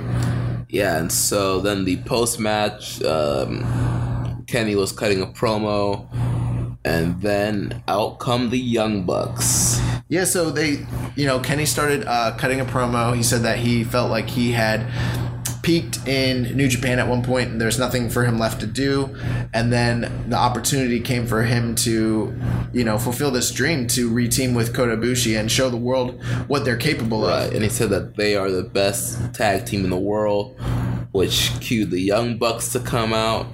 And he said, you guys... They came out immediately. Yeah, you guys came to us in room 710. We made the peace treaty. Like, we were fine. But now we just heard what you said, that you're the best tag team in the world. It's like, no. The Young Bucks are the best tag teams in the world. And we're here to announce that my brother and I, we are going up to the heavyweight tag division. And so I guess we'll see you guys around, and throw some mic back at his chest. Yeah, so that was pretty much it. Like that was like the shocking news to like close out the show. Night one we got the angle where Cody eventually came out and was pronounced himself as the leader of the Bullet Club and kind of moved that storyline forward. But then going into night two with the big win from the Golden Lovers, we got the dream match stare down between them and the Young Bucks. And the Young Bucks are 206 pounds now, brother. They're heavyweights. So we've talked about this for a few weeks now on the show, anticipating their move up to heavyweight, and it's now official, and it appears that we are going to be getting a match between these guys. And so this was a great like cap to night two. I didn't think these On a Rising shows were anything blow away. We kind of talked about that these were good cards, and I mean, there's nothing bad on them, but these two main events were both blow away, and I thought this main event was like really good. It's like 4.5, 4.25. One of the best tag matches of February. Yeah, really good. Really great match. Definitely a candidate for the February match of the month, which we will announce next week on next week's show. So next we want to talk about Being the Elite. There were 2 episodes of Being the Elite that have come out since we last recorded. The first one, they were in Australia, and we finally saw the OG Bullet Club and kind of what their positioning was in this whole storyline. And the Young Bucks pretty much were trying to like offer a peace offering between themselves. And it was interesting how the like show started, where when they were in the airport, how when they finally ran into Kenny, and like Kenny was trying to avoid them. No, it was Cody. Cody was trying to get them to avoid Kenny. No, at first though, do you remember? So this was after they hadn't seen each other since the attack during New Beginning. Right. And so they ran into, at first, Cody was trying to keep them from running into him at the airport. Right. But then they eventually ran into Kenny Omega, and every time they were going one direction, Kenny would be going the other direction. He'd be acting like he like didn't see them. Was that this episode?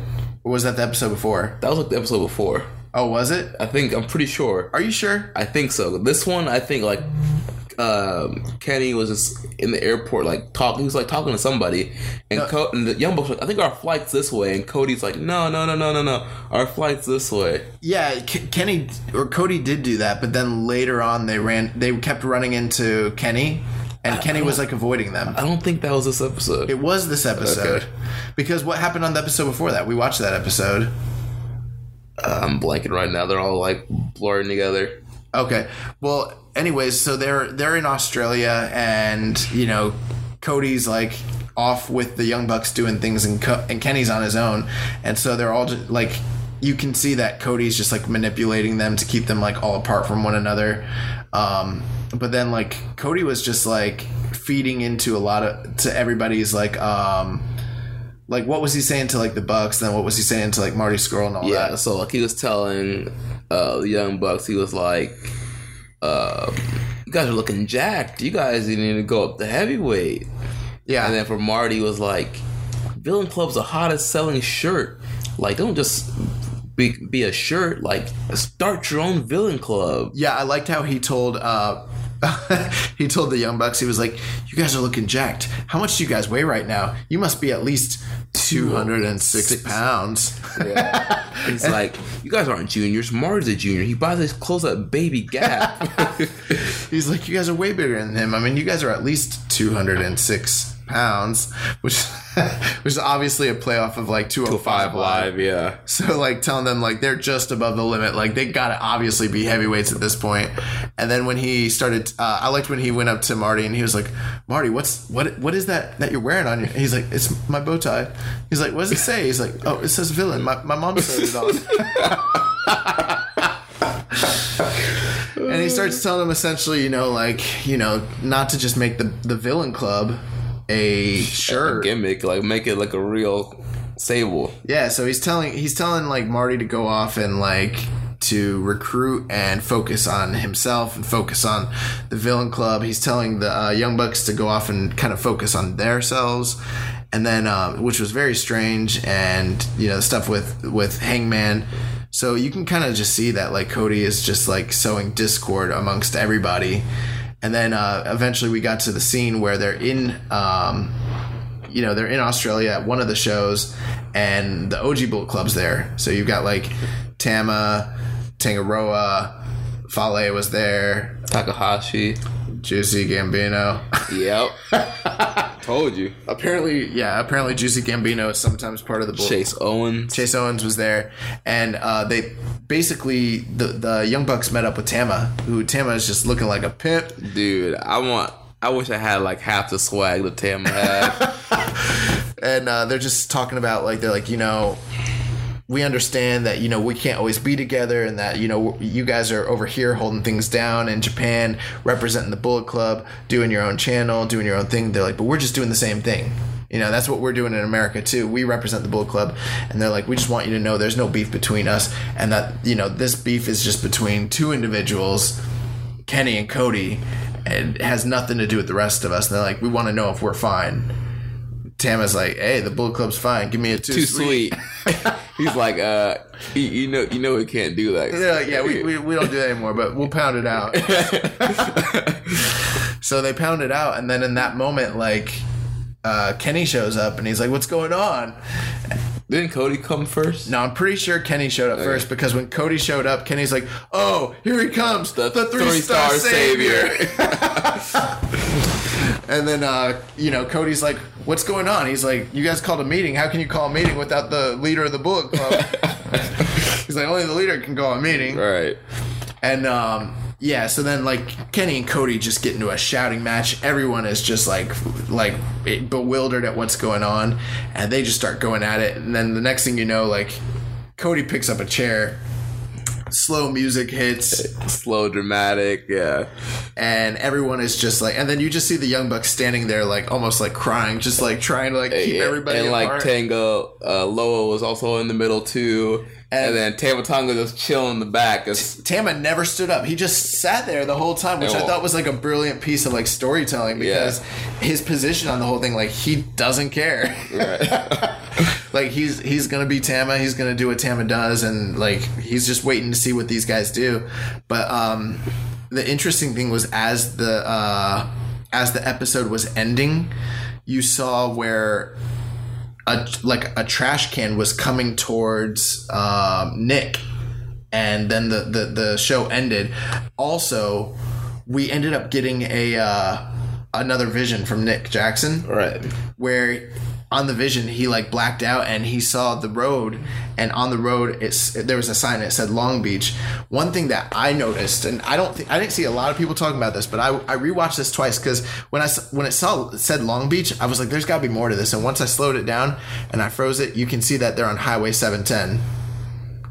Which I was like, there we go. Mm-hmm. And when I started like piecing it together, also like I think on that was the same episode where Cody had told Matt, he was like, did you see that documentary with Kenny? Yeah. And he was like, did you see where he said that the Young Bucks are the best junior tag team in the world? And he's like, he said that? You saw he said junior? He was like, he said junior like as a descriptor for us. And he was like, I mean, I don't think he meant it like derogatorily. He was just saying that you guys are small. So that's what happened on that first episode, and I just want you guys to know. I mean, we can talk about it right now since we're already like on the subject. So night 2 of Honor Rising, we got basically the call out almost essentially from the Young Bucks. But prior to that happening, and I'm gonna what day is it today? It's the 26th. Yeah. Okay. You'll be hearing this on the 27th. February 21st. In our group, after watching this episode, I on record told everybody, I said we will be getting the Young Bucks versus the Golden Lovers at Strong Style Evolved. Strong Style Evolved. Ugh. And I was like, I want everybody to know that I made this prediction right now. This is happening. And it was because of this episode. Because once I saw that there was tension between the Bucks and Kenny had thrown down Matt at New Beginning. And then they hadn't been talking and that sort of thing. And then at the end of that episode, when that trash can was coming towards Nick's face, it was clearly coming from Kenny. Right. I thought that they're going to play more into that. They didn't really follow up with it, but that plus he saw the vision, and in the vision, they're on Highway 710, as in room 710. As in room 710, and it shows Long Beach. I was like, oh man, we're getting the Young Bucks versus. After watching this show and seeing how they built the visions to the future match between Cody and Kenny for so long, I knew that this vision had to be leading. If it says Long Beach, it had to be leading to a match with the Young Bucks, and that was the match that had to be made. And by the time that you're hearing this, obviously this match has already been made, and anyone can go back and just claim that they predicted it. I wish that we'd seen that episode for the last week's episode, so I could have made this prediction on the air. Right, but I'm going to take a screenshot of Josh's prediction from the group thread and post it on our Twitter at KI Strong Style, so you guys can see that once again the young boy has the vision. So then we got the newest episode. It was called Heavyweights. Right, and this was pretty much building to the Honor Rising show closing promo. This was an interesting episode because it had literally we're traveling and doing this and doing that. It was all storyline. Yeah. And I'm trying to think what else happened in that episode. Yeah, so I mean, I guess they did talk about the travel a little bit because they were talking about how they traveled from. They're just traveling from Australia. They went home and then they came back to Japan and they were going to do the Honor Rising shows. But essentially, the big part of it was that they came into the dressing room. They wanted to talk to Kenny and Kota Ibushi. Right.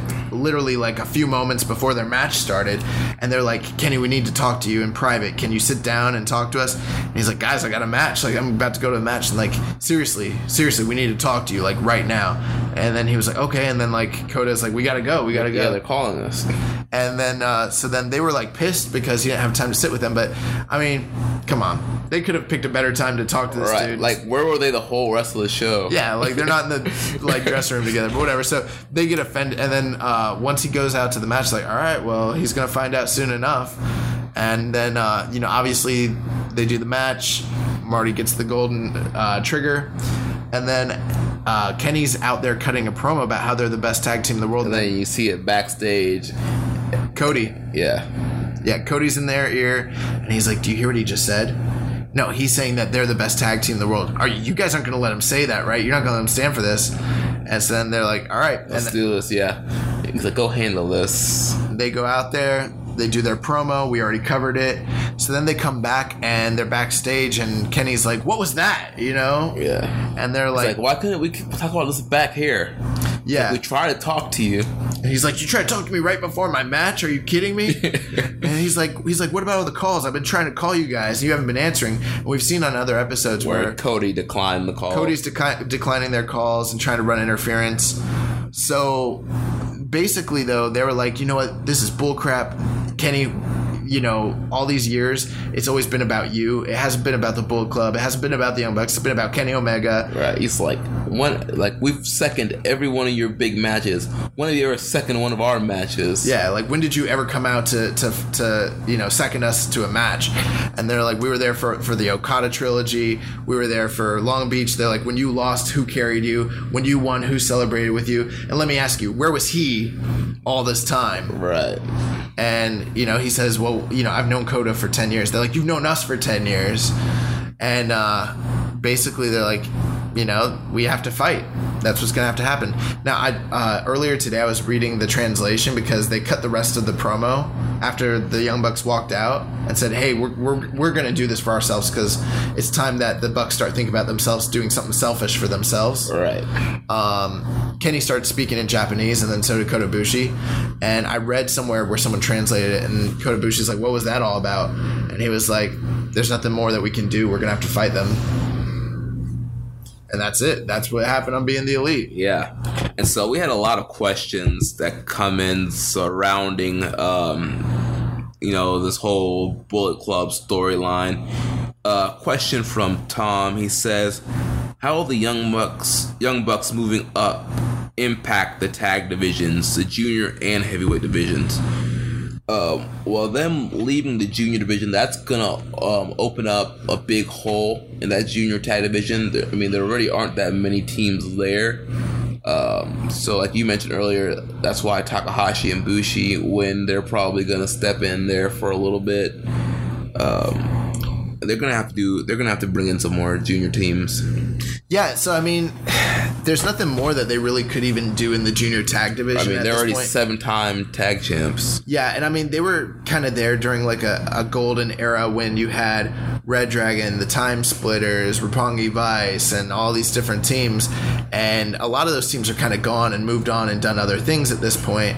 And the Young Bucks have been competing with heavyweight tag teams everywhere except in New Japan. Right. Ring of Honor, PWG, all over the place. Yeah, so internationally, like, that's what they do, and it's gotten to a point where it's like, well, what more can they do from a storyline perspective with these guys in the junior tag division, unless we want to keep watching them wrestle, which I have no problem watching them wrestle Roppongi 3K. Right. Run it back. Let's do it. But that's not the direction they're going, and at this point, the heavyweight tag division, we talk about how bad it's been for so long. I don't see any way that this doesn't significantly strengthen the heavyweight tag division. Yeah, and I'm pretty sure we'll get the Young Bucks in the World Tag League this year.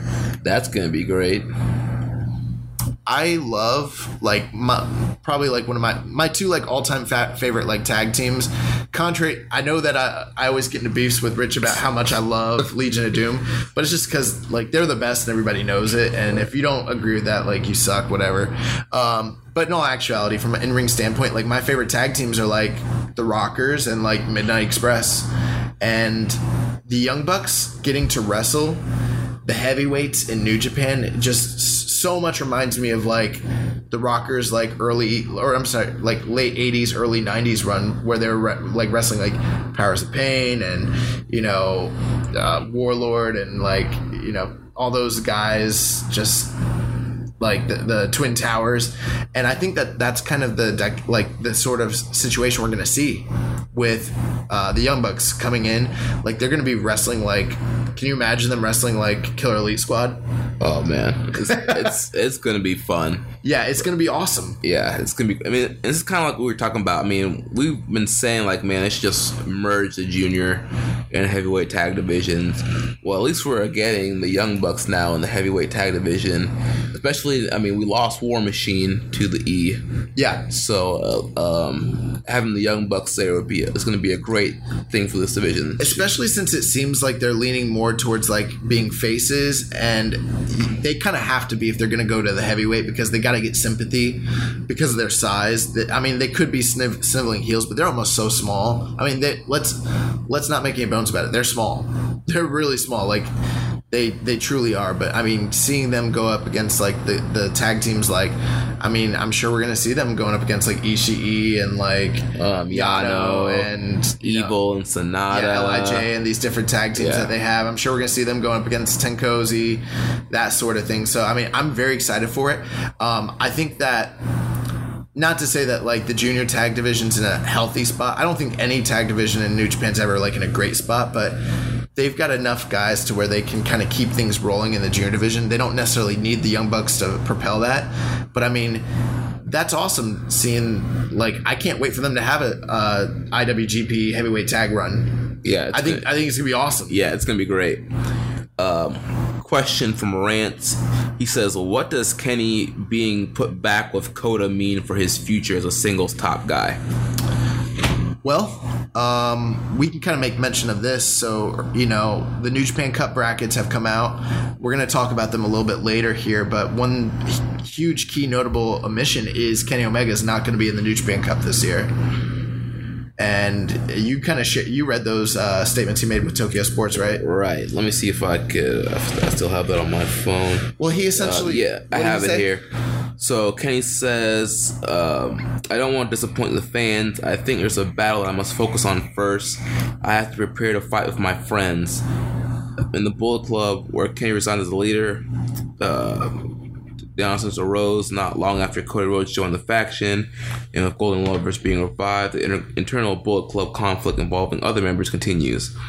In addition to Golden Lovers' confrontation with the Young Bucks at Strong Style Evolved on March 25th, Kenny Omega vs. Cody fight at Super Card of Honor on April 7th in New Orleans. Let's see. Kenny says, of course, it's not that I don't want to challenge for a singles belt, but it's because Bullet Club's problems has to be solved first. For now, I have to put off the chance of a championship challenge, including the IWGP Heavyweight Championship, and give priority to the battle in the Bullet Club. So, I mean, essentially at this point, what Kenny's basically saying is that right now, he can't divide his attention between trying to be the champion of New Japan and trying to be the leader of the Bullet Club or settle the dispute that he has between himself and Cody, and the issue that, you know, focusing on his teammate and his, you know, the future of his team as part of a member of the Golden Lovers right now, basically. I don't see Kenny being a singles guy right now. Right. And we had another question that just came in on Reddit from the user Gentlemanly Dragon, and he asks, does Omega ever become the IWGP champion, or never gets it, leaves the company? So his question, he says, my question refers to whether you think it will happen and if you two personally want it to happen. I also wanted to say I just discovered your show and about 2 weeks ago, but I'm already a fan, looking forward to this week's episode. Nice, man. Who was that? Gentlemanly Dragon. Gentlemanly Dragon. I'm getting like a man crush right now. Feeling so flattered. Yeah, so... what were your thoughts on like his future as like a singles guy? Here's the thing, like, you're getting tired, man. I know. Here's the thing, like, I think Kenny, like we've talked about this before, whether or not he's gonna leave New Japan. You think he's gonna leave this at the end of this year? Why are you blowing up my spot? Did I say that on the show before? Yes, you did. You've mentioned it like several times. I do. Well, yeah, I think he is. Yeah. And it's becoming more and more like more pronounced. The more that this storyline's progressing, I'm really feeling that way. Yeah. Like, personally, at this moment, I don't think he's gonna leave. Just that he's the kind of guy that just wants like so much creative freedom. He's not gonna get that in WWE. I think he's gonna be in New Japan for a little bit longer.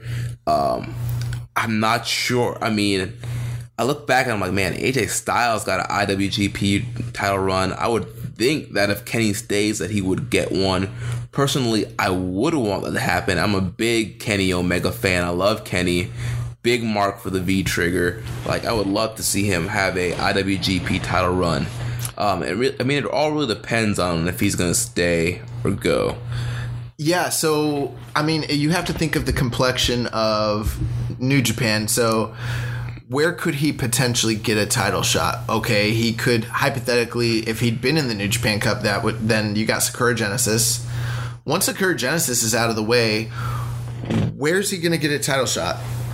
It's either going to be Dominion, King of Pro Wrestling, or he has to win the G1. Or he's got to win the G1 and challenge at Wrestle Kingdom, and that's about it. Or if he's in the same block as Okada, if he beats Okada but loses in the finals, he can possibly get a title shot at King of Pro Wrestling. Yeah. Right. So those are like the only places. Now, it's not that the title doesn't get defended other times of the year, but I mean, for Okada and Omega to wrestle again, it's got to be at King of Pro Wrestling or Dominion or at Wrestle Kingdom. Those are the only 3 shows for the rest of the year that he could possibly defend at or, challenge. Is it feasible that he could challenge at Dominion or King of Pro Wrestling this year? Yeah, it totally is. However, I'm going to say this. This is my prediction. I could be wrong here. I don't think with the storyline that they're doing that he is going to get a title opportunity. I think him and Okada are going to stay away from each other. I think we are never getting another Okada Omega match. I think we're going to get that trilogy. And that's it. And I think at this point, we don't even know if Okada will still be champion by that point anyways. So who knows? Maybe we will get another non-title match between them. But I think that this is a year-long program. I think the reason that there's so much creative emphasis between being the elite, between their Twitter handles and their YouTube videos and what they're doing with their backstage promos and then the angles they're cutting and then the matches they're having. I mean, this is a masterwork that they're putting together that they've been thinking about and working on for a very, very long time. Right. And I think that it's leading to an eventual breakup between Kota Ibushi and Kenny Omega, and that down the line we will get a Wrestle Kingdom main event between the two of them, and I think Kota Ibushi's going over. I think what Kenny wants to do is put his friend over and make him a made man in New Japan on the level that he never has been. He's just been right at that cusp, and he's never been made. Right. I think Kenny wants to make him, and I think Kenny's going to go into that feud as the heel.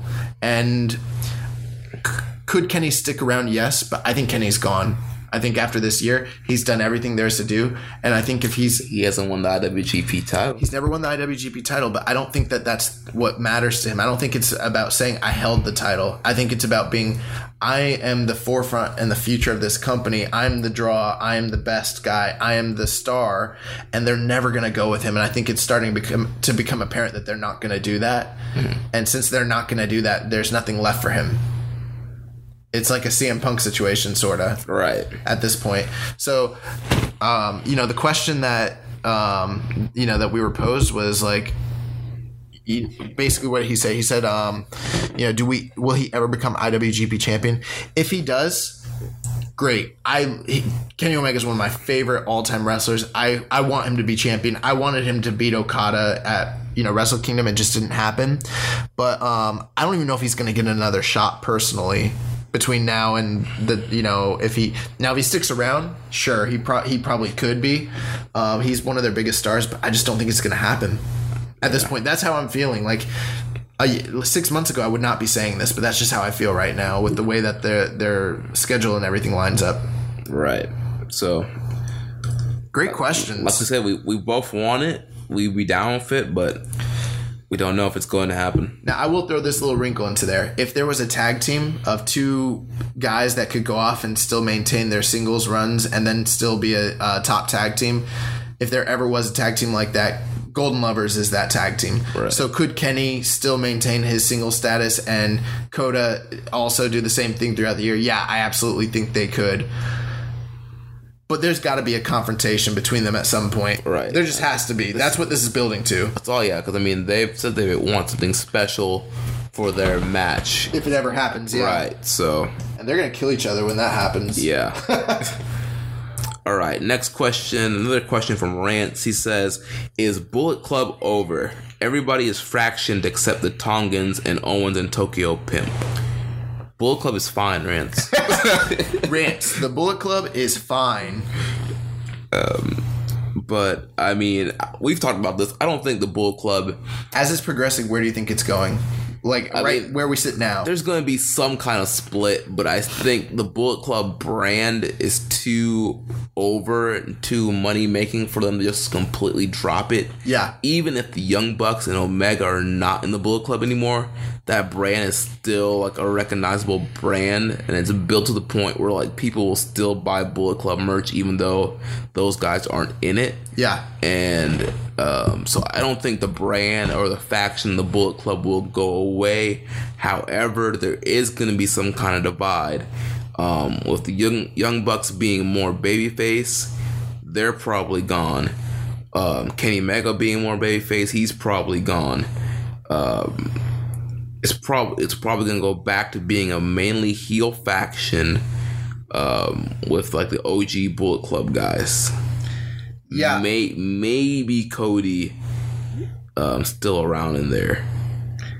I think that the Elite is leaving the Bullet Club. That seems crazy, and I know like the thing I've struggled the most with is the marketability, like this money making machine, and how much money they've made off of this brand and pushed it forward. But the more that this storyline goes forward, and the more that it seems like Cody is pushing for Marty to go off and to become his own guy and to become the villain. Right. And he actually posted something on Twitter that was kind of cryptic the other day.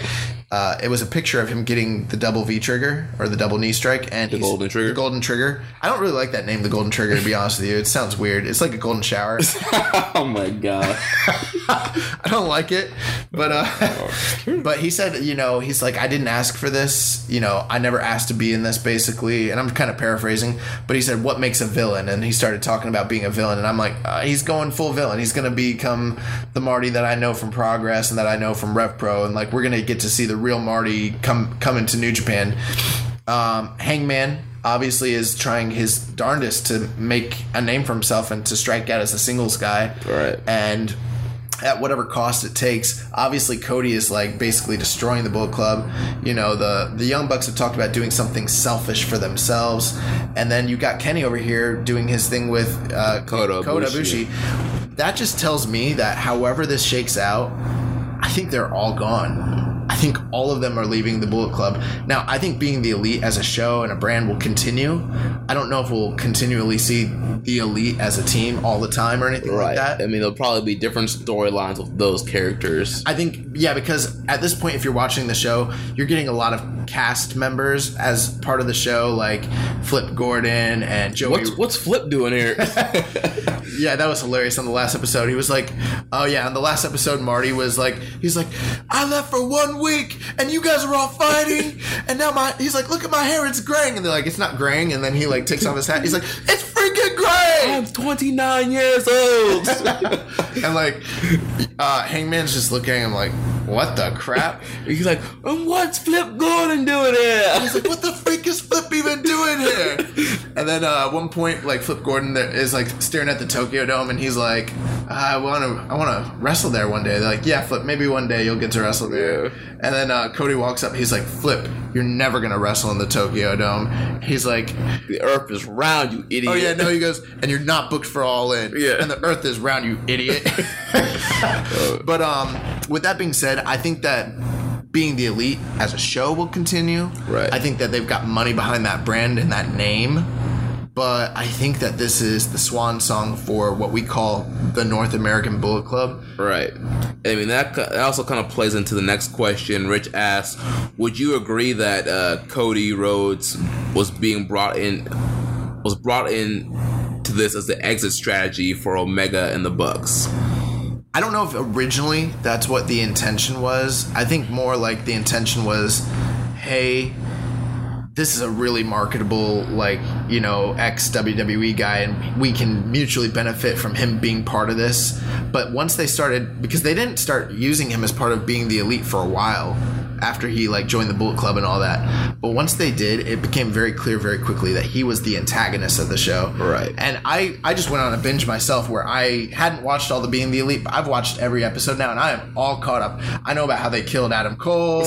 I know all the inside jokes, FTR. I know it all. And I will tell you this, that the show got so much better once he got there, because he is the villain of the show.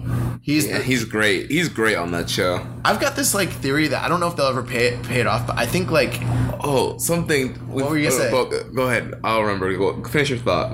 I have this theory that maybe Cody was sent by WWE to destroy the Bullet Club, I know that's like some far out booking and stuff, but like I remember an episode where Kenny Omega got like drunk on non-alcoholic beer. Yeah. And he started screaming. He was like, I know it was Stardust. Stardust is working with the Stooge. And like he was drunken and all that, but he started like kind of alluding to the idea that like Cody might have got sent by the Stooge and WWE. And the more that I'm seeing how he's interacting, I know he wants to be quote unquote the leader. And I asked you this before, but I'm like starting to think like, maybe his end game the whole time is just to destroy this thing.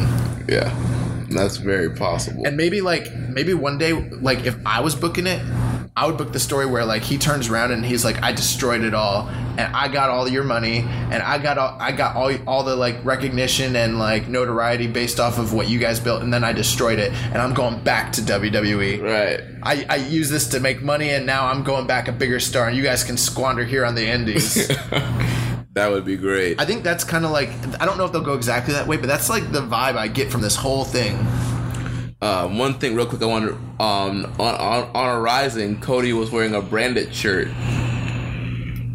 Yeah, he ripped the branded shirt. That was so funny. If you guys don't know what brand it is, you have to check out Being the Elite. It's so funny. All right, next question from Theo. He says... He's got 2 questions. Yeah, we've seen what the Bucks can do with larger opponents like War Machine and the other guys that fit that bill for a heavyweight. How do you think they're booking going forward? Well, I mean, they're... Rock and Roll Express, brother. They already got their first win as a heavyweight against Juice and Dave Finlay. I see them. I mean, I don't know what the anniversary cards are looking like. I mean, the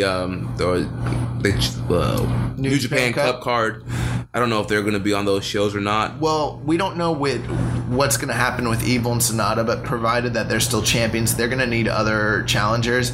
And there's not. I mean, right now, who are the tag teams in New Japan? You got God. Mm-hmm. You got Killer Elite Squad.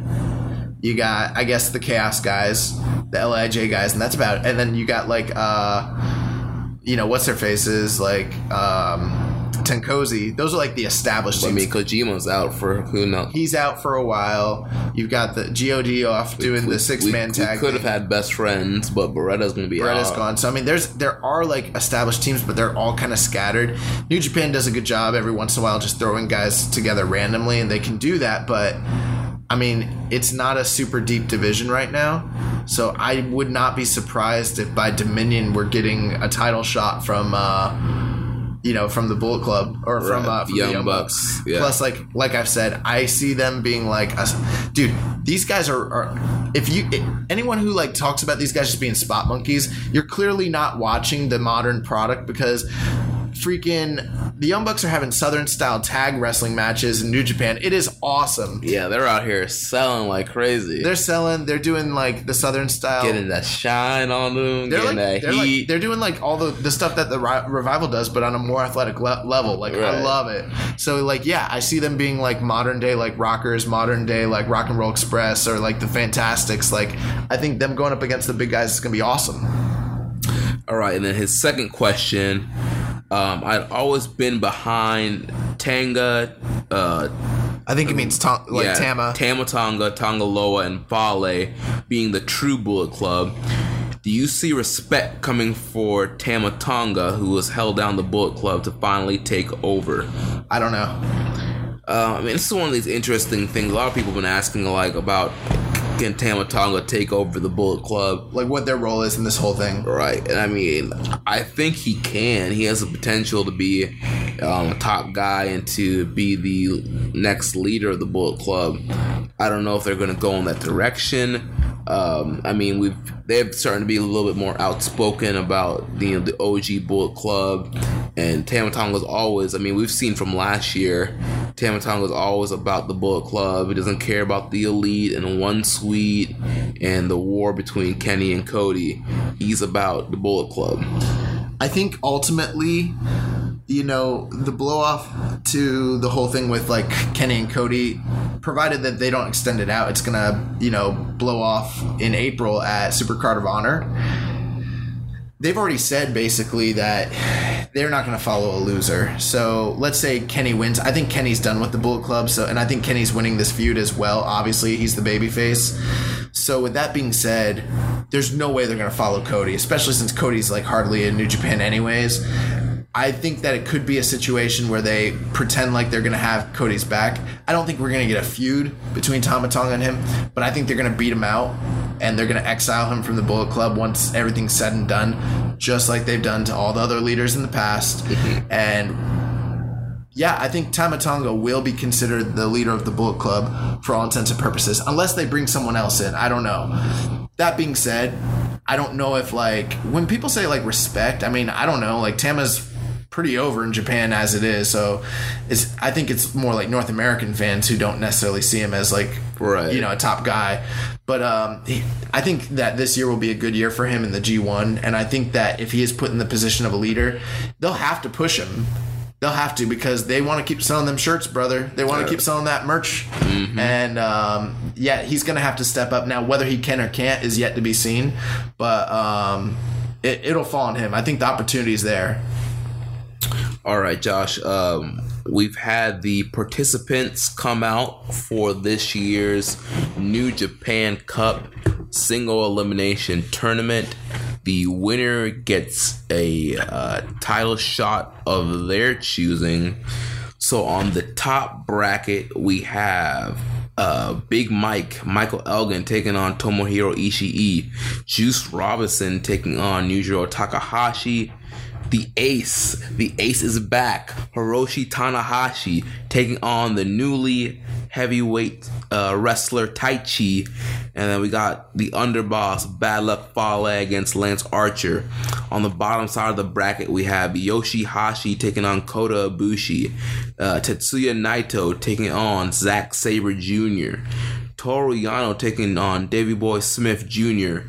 And Chucky T replacing Beretta, taking on Sanada. Yeah, so we've got the New Japan Cup brackets. They did the press conference last night, and just a couple things out here that are just super shocking to me is like, I did not expect to see Hiroshi Tanahashi back this early. Like, not at all. And I think we talked about like how great it would be if he were to be in this, because there have been people that have speculated, well, could he go on and challenge Okada? But I did not think he'd be in this tournament. I mean, dude, honestly, like, we've been talking about this, like, is he even going to be at WrestleMania weekend at Supercard of Honor? Like, is he going to make, and Rev Pro, is he going to make his Mania bookings? He's been saying he is, though. Right. And, I mean, the bicep injury, he just refuses. I mean, it's one of those things that he didn't get surgery on it, so it's never going to be 100%. And he has been off the last couple tours, but still, like... Yeah, I mean, we're going to do a full, like, breakdown of what's going to happen here, but I'm telling you right now, like, the match that I am most excited about... Which that leads into Tom's question. He said, okay. which potential New Japan Cup match are you most excited for? Oh. So there you go. Well, I don't know what most potential match I'm most excited for, to be honest with you. Like... I haven't actually done like brackets in my head and thought. Well, based off the opening rounds. Yeah, on the opening round, there's an easy answer. I mean, it takes just 1 second of even looking at this, and I have my answer right away.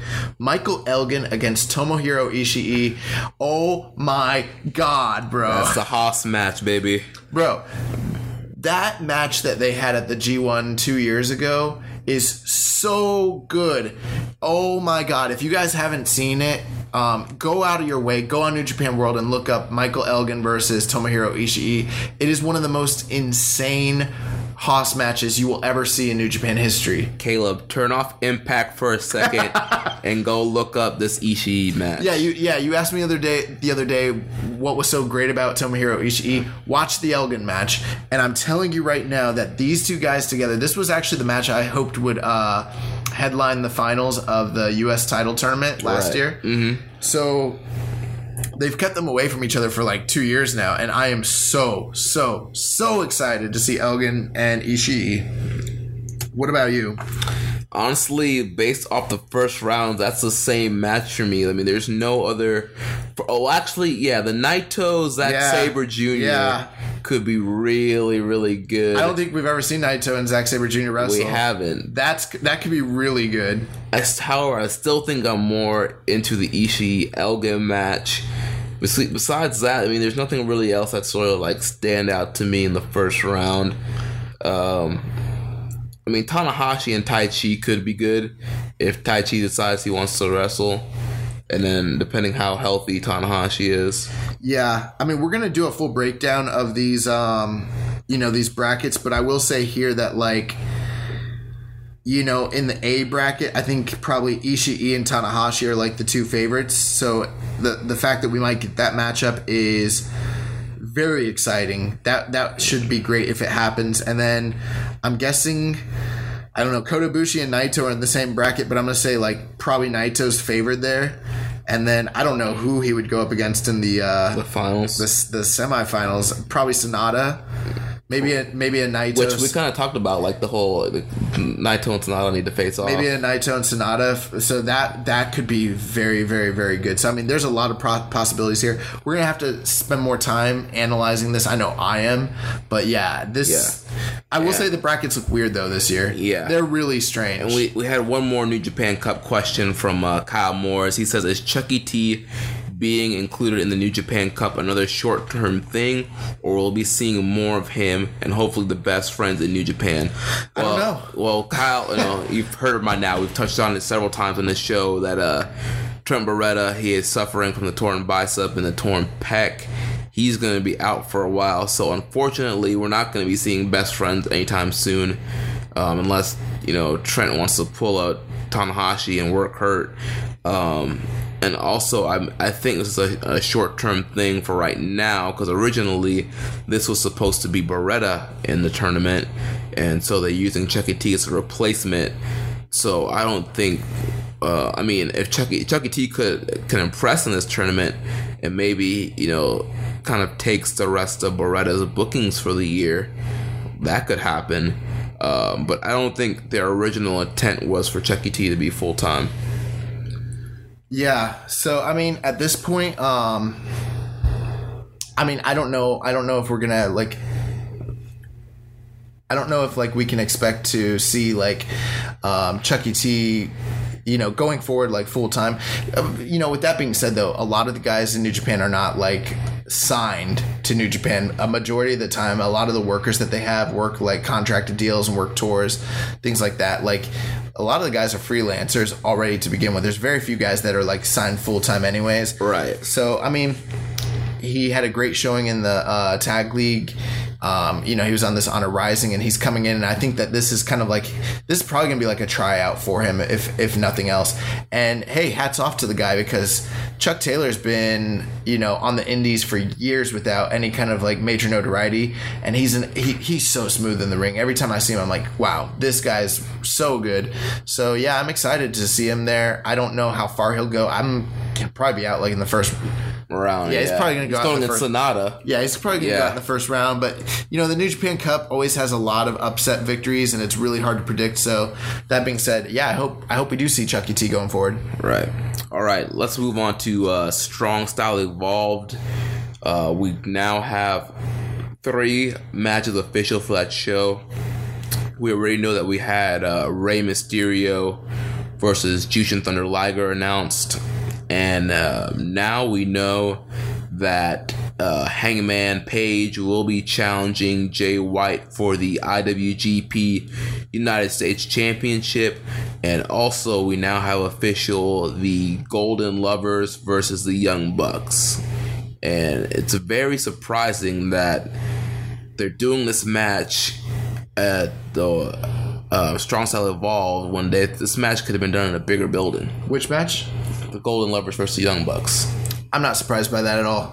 I mean, I'm not surprised that they're doing it in America. I'm surprised by, that match could draw. Well, here's the thing, though, and I mean, other people have made this point, and I've thought about it. Like, yes, drawing a house is important, but at the same time, that's not all that's there. They also have to draw like a television audience and things like that. Right. And so, I mean, you know, Mark Cuban, when he paid for this this event, you know, I'm sure that they're intending for this to be part, you know, if they're going to expand into America and draw people to tune in to Access and tune in internationally to watch it on New Japan and to get subscriptions, it's fine that they already sold out the house, but you can't just put on a crap card just because you already sold out the house. You know what I mean? Like, you have to put something there. And I think that this is like the perfect match actually to do that. I don't see like Golden Lovers versus Young Bucks being something that they're going to headline like a Dominion show or something of that nature with. Right. So I think that this actually is like the perfect place to put it, especially if we ultimately don't end up getting the Naito and Jericho type match. You know what I mean? Right. So I think it's a great move because they have to draw subscriptions. They got to draw television ratings. Yeah, we had a question from Reddit user IV5277, and he asked us for Strong Style Evolve predictions, but I'm not sure if we want to get into that until we get a little bit closer to the show. I mean, predictions for what's going to happen right now. I mean, I don't have any predictions for what's going to be on the card. It's really hard to tell what's going to be on this card. I mean, right.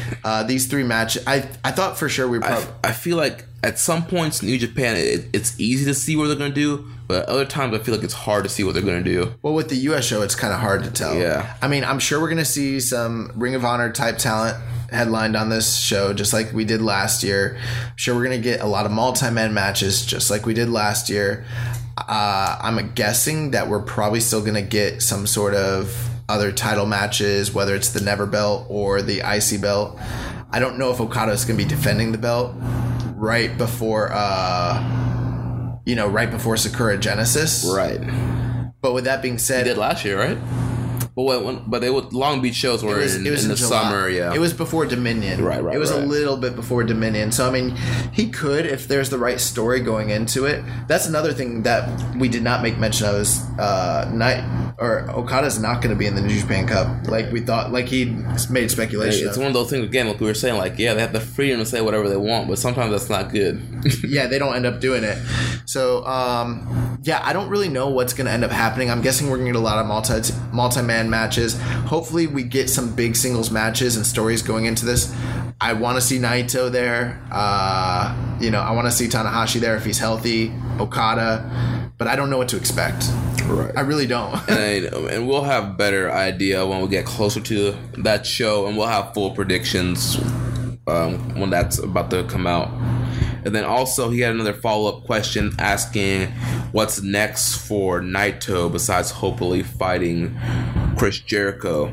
Well, we know that Naito's facing Taichi at the anniversary show, and now we see that Naito is going to be in the New Japan Cup, facing off against Zack Sabre Jr. in the opening round. I think Naito is a heavy favorite for winning the New Japan Cup. If he wins, he's winning the title. Yeah. He's got to. I think earlier in the year that was my prediction, but then it kind of went away because the whole Jericho thing. And so I was like, all right, well, with the whole Jericho situation, if that's what's going to happen at Strong Style Evolved, then I'm kind of not going to go in the direction of Naito winning. But if he could easily go into Sumo Hall and end up facing Okada, and I think that he could take the title of Okada at that point. That would be a great way to tell that story of redemption, of him coming back, especially with the guys that are in his block. But with that being said, I don't really know what they're going to do with Naito. I mean, who does know? Right. I mean, I would never. If you would ask me what is Naito doing after Wrestle Kingdom, I would have not said facing off against Yoshihashi and Taichi. Yeah, he actually had some comments recently where he was kind of questioning the build of his booking, basically, to Tokyo Sports, and he was like, why am I wrestling Yoshihashi, who I've got no respect for? He's like, Taichi I've got a little bit of respect for. He's like, but why didn't they have those guys fight each other and let me wrestle someone that was, like, notable, right, instead of putting me in these crappy feuds, basically? So, I mean, that even Naito doesn't really like the direction that his character is going in right now. But yeah, I don't know what they have for him. I think he's going to win one of these tournaments this year. Yeah, I mean, if it's not the New Japan Cup, or he's winning G1. I think he's going to win one of these tournaments this year. So I mean, that's what's next. I will tell you this. I do think Naito is going to win the title sometime between now and Wrestle Kingdom. Whether it's at Wrestle Kingdom or whether it's at Dominion or Sakura Genesis, I don't know. But I do think he's going to be the guy to unseat Okada. I absolutely think that. And if it's not him, I'll actually be shocked. Yeah, it'll be interesting to see if that happens or if they go with somebody else. And so recently, the guys, they just wrapped up their Australia tour. It's one of the most successful, like, out of Japan tours they've done. Multi-night tour. Yeah, they were in Perth, Adelaide, Melbourne, and somewhere else. Yeah, I forget. But they the only show that they said like didn't do so well was the first night in Adelaide. I think that they said that they drew like 1,000 or something like that. Right, and it was like a 10,000 seat building, I think. Yeah, but they did incredible merch. But then on the next night, they essentially sold out the night 2 and night 3. From what I understand, night 3 they were about 300 tickets shy of selling out, and then on the final night, night 4, they filled up about 80% of a 3,000 seat building. So for them, this was their first like major tour, like for New Japan in Australia, and from all like the indications of what they've reported, the officials in New Japan were extremely happy with the results of this tour. Yeah, and they're definitely already planning on going back sometime, maybe again even this year, definitely again next year. These shows, yeah, they said they're definitely going back. Yeah, these shows are going to be on New Japan World at some point. We don't know if it's going to be the full shows or just the main events or what it's going to be, but Kevin Kelly and Don Callis will be dubbing over. Well, I don't know if they are or not. That was the thing. I was looking into it, and there's definitely like commentary that's being added, but I don't know if it's English or not. I mean, I'm for sure they're going to do Japanese commentary. Right. But I would assume because it's Australia, if they're trying to appeal to Australian fans, they probably want to do English commentary. Right. But with that being said, I also heard that like the guys from TMDK were like the stars of the show this past weekend, and that they like really ran the angle between them and Bullet Club, and that like it was like really drawing. Wow. And that several of those guys are like getting looked at to be potentially brought into New Japan in the future going forward, and then that the door is open for a lot of different talent from New Japan to go back to Australia, right, and to continue the feud between TMDK and then Bullet Club. Yeah, and then there's I forget the one. There's a couple guys that were like really big standouts that they were talking about that like New Japan was like really Robbie Eagles. Yeah, they were saying like Robbie Eagles. That's a guy that might potentially have a shot at like being in Best of the Super Juniors this year. What about Juicy Gino Gambino? I don't know. But yeah, they were like very impressed, and then they were saying that they did something like close to like 200,000 in like what was it, merch sales or something like that. So I mean, this was a big tour for them. The only thing I wonder is like, with them running their standard tours that they do in New Japan, how can they, like, if they keep doing tours like this overseas as well, like, let's say hypothetically, because I mean, I think if they do this in America, they will do big business. I'm sure that they would do the same numbers or more if they did a multi-city tour in the US. But I mean, you have to be careful, like, burning out your talent.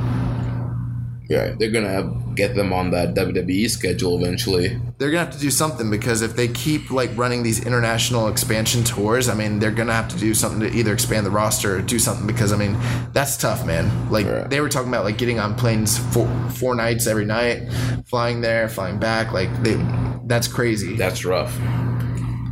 But yeah, so we will be checking out those matches when they get uploaded. Yep, keeping you the coverage here. Also want to give you an update on one half of the IWGP Heavyweight Tag Team Champions, Evil. He's out with an injury. He broke his orbital bone. Yeah, broke his orbital bone. Seems like there's a lot of orbital bone injuries recently. You know, Brian Kendrick is currently out with that. Is he? Yeah. Hideo Itami GTS'd him a little too hard. Oh, that's right. Didn't they outlaw that after that?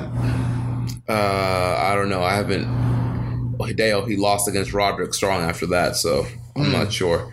Gotcha. But so yeah, Evil's out with the orbital bone injury. I don't know why you're talking about those bump skis anyways. They mentioned on commentary on Honor Rising that they were not stripping Evil and Sonata of the championship. That's very strange. Because that's not what New Japan usually does. We've seen guys like just get. Like, I remember Makabe. He like got the flu one year, and they took the title off. Of him. You're sick? Give me that belt. But the thing is like one thing that was interesting. They didn't have any scheduled title defenses. Right. So that's like probably the one saving grace. They did change the anniversary show to where it was originally going to be a tag match between Sonata and Evil against Yoshihashi and who was it? Goto. Which we thought was kind of weird because we thought that they're kind of like building up the match between them and Ishii and Yano. And so I guess in a way, not that we want Evil to be hurt, but it kind of works out because they don't have to do that weird tag match anymore. Because now we're getting Yoshihashi and Sonata on the anniversary show, which it is what it is. And Hiroki Goto's now been changed. I think he's going to be in a multi-man match on that show at that point. So, yeah, we got to change to the anniversary card. And do we have another question there? Yeah, we have a couple more questions here. This comes from Howard. He asked, after the war with LIJ finishes, what's next for Okada and the members of Chaos? Ruling the world, brother. Chaos wins. Chaos LOL. wins. They got the Booker on their team, brother. Okada wins. LOL. I don't know. Well, I mean, I don't know. You know, I think the big thing that like the two big stories that most people are like really paying attention to when it comes to Chaos is like Okada's title reign and what's going on with Jay White. Right. And then obviously they're heating up Ishii and Yano for a tag title match. I think that they're going to lose that though. Yeah, but I mean, that's going on right now. They're heating them up. I think it's just like busy work stuff to do, you know, keep them busy. Goto's probably going to hold an ever title the majority of this year. I don't know about that. I don't have any faith in Goto. I really don't. Like, hey, he's got a little title run that's going like great. Like, I'm ready to see like Zack Sabre Jr. come break his arm off and take that never belt. That puny guy? Give it to me. Let me in there. Let me in there. But yeah, going forward, I think that the biggest thing with Chaos is, you know, the idea of like the infighting that is being teased and like the fact that Jay White is like kind of sowing his own little bit of discord. And so, I mean, that's kind of the running storyline. I think I don't think it's so much about who does Chaos fight. I think it's like, how does Chaos survive this cancer that's been added to them, which is Jay White. Right. So, I mean, eventually, we're already seeing Bullet Club fall apart. I mean, Chaos could be the next stable to fall apart. You've got Ospreay and Okada going at it in the next match, and it doesn't feel like a friendly exhibition match. It feels like they're like Ospreay's got a chip on his shoulder. He's out to prove something. Right. You got Okada like kind of turning into a douche. A DIL. Dick in real life. Dick in real life. And that's why he likes the best friend. That's why he's wearing them pants. Only a douche would wear those pants. Oh my God. With that being said, yeah, like I don't know, like obviously Jay White has aspirations to win the title, and he's kind of pushing he's kind of made mention of like, why doesn't Goto or Yoshihashi or Ishii like challenge for the belt? And I think that's the direction we're gonna see. And yeah, I'm not sure what's gonna happen, but I think it's not so much about them dominating LIJ, but just how do they survive all the discord that's coming their way with Jay White. Right. Next question from Reddit user Unwave Guide. He asks, will Taka ever get to do a Michinoku driver in 2018? Is that even a story? I honestly haven't really paid attention. I haven't even thought. Like in these multi-man matches, have they been like teasing like Taka trying to hit the Michinoku driver and he doesn't get it? Like I haven't noticed. No, I don't know if it's like a sarcastic question or. Of course, it's a sarcastic question. I speak sarcasm fluently. This could be a big Taka Michinoku fan. I love Taka Michinoku. So do I. I don't know. Let's just say, he's going to hit the Michinoku driver this year. Okay. Next question. It's going to be glorious. Glorious. Next question from Undoubtedly Dean on Reddit. He said if we have any early G1 predictions. Naito. Yes, yeah, you going Naito? I don't know. That's just what I felt like all year. Yeah. I feel like he's going to go back to back. Back to back? I mean, I can't really see anybody else, really. I mean, it's either going to be Naito or Okada, I would think. It could be Okada. Like, at one point, I thought that what I thought was going to happen, this was a while back, I thought Okada was going to win the belt. Or, I'm sorry, Naito was going to win the belt, drop it to Kenny. Kenny would go into the Dome and lose it to Okada, who would win it in the G1. But now I'm like starting to feel like, man, Naito or like Okada's holding this belt till Wrestle Kingdom next year. Forever. And I kind of think like right now, because I don't know what's going to happen with the New Japan Cup, I think Naito's like he's my favorite to win both tournaments. But he's not going to win both tournaments. He's going to win one or the other. One or the other. Right. And so it's too early to say. But if you want my early G1 prediction, like it's only freaking March, and you want my August prediction, I'm going to say Naito, I guess. Yeah. Don't hold me to it because it's too early. But if you want my early prediction, mark this day, February 27th. Josh Smith said that Naito is winning the G1. All right. Which would be awesome if you're right, though. Whatever. People are going to tweet me, you didn't fucking know. Like, I'm going to be like, bro, it was February. But, pull up the audio. Like, who's making G1 predictions out here like they're Nostradamus? Like, I don't know. You are. What's your early G1 prediction? Dude, I have... No, make an early G1 prediction. Just do it. I'm going to go Okada. Okay. All right. So you heard it right here. Okada. You heard it first. Okada's winning the G1. February 27th. Jeremy Donovan says the Okada is winning the G1. Okada's winning the G1 as the champion. Put that on the dirt. Put that on the dirt sheet. Support that. All right.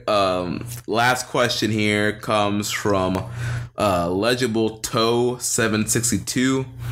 He says Sumo Hall, Sakura Genesis, and King of Pro Wrestling, and Budokan Hall, the 3 G1 final nights predictions for the year.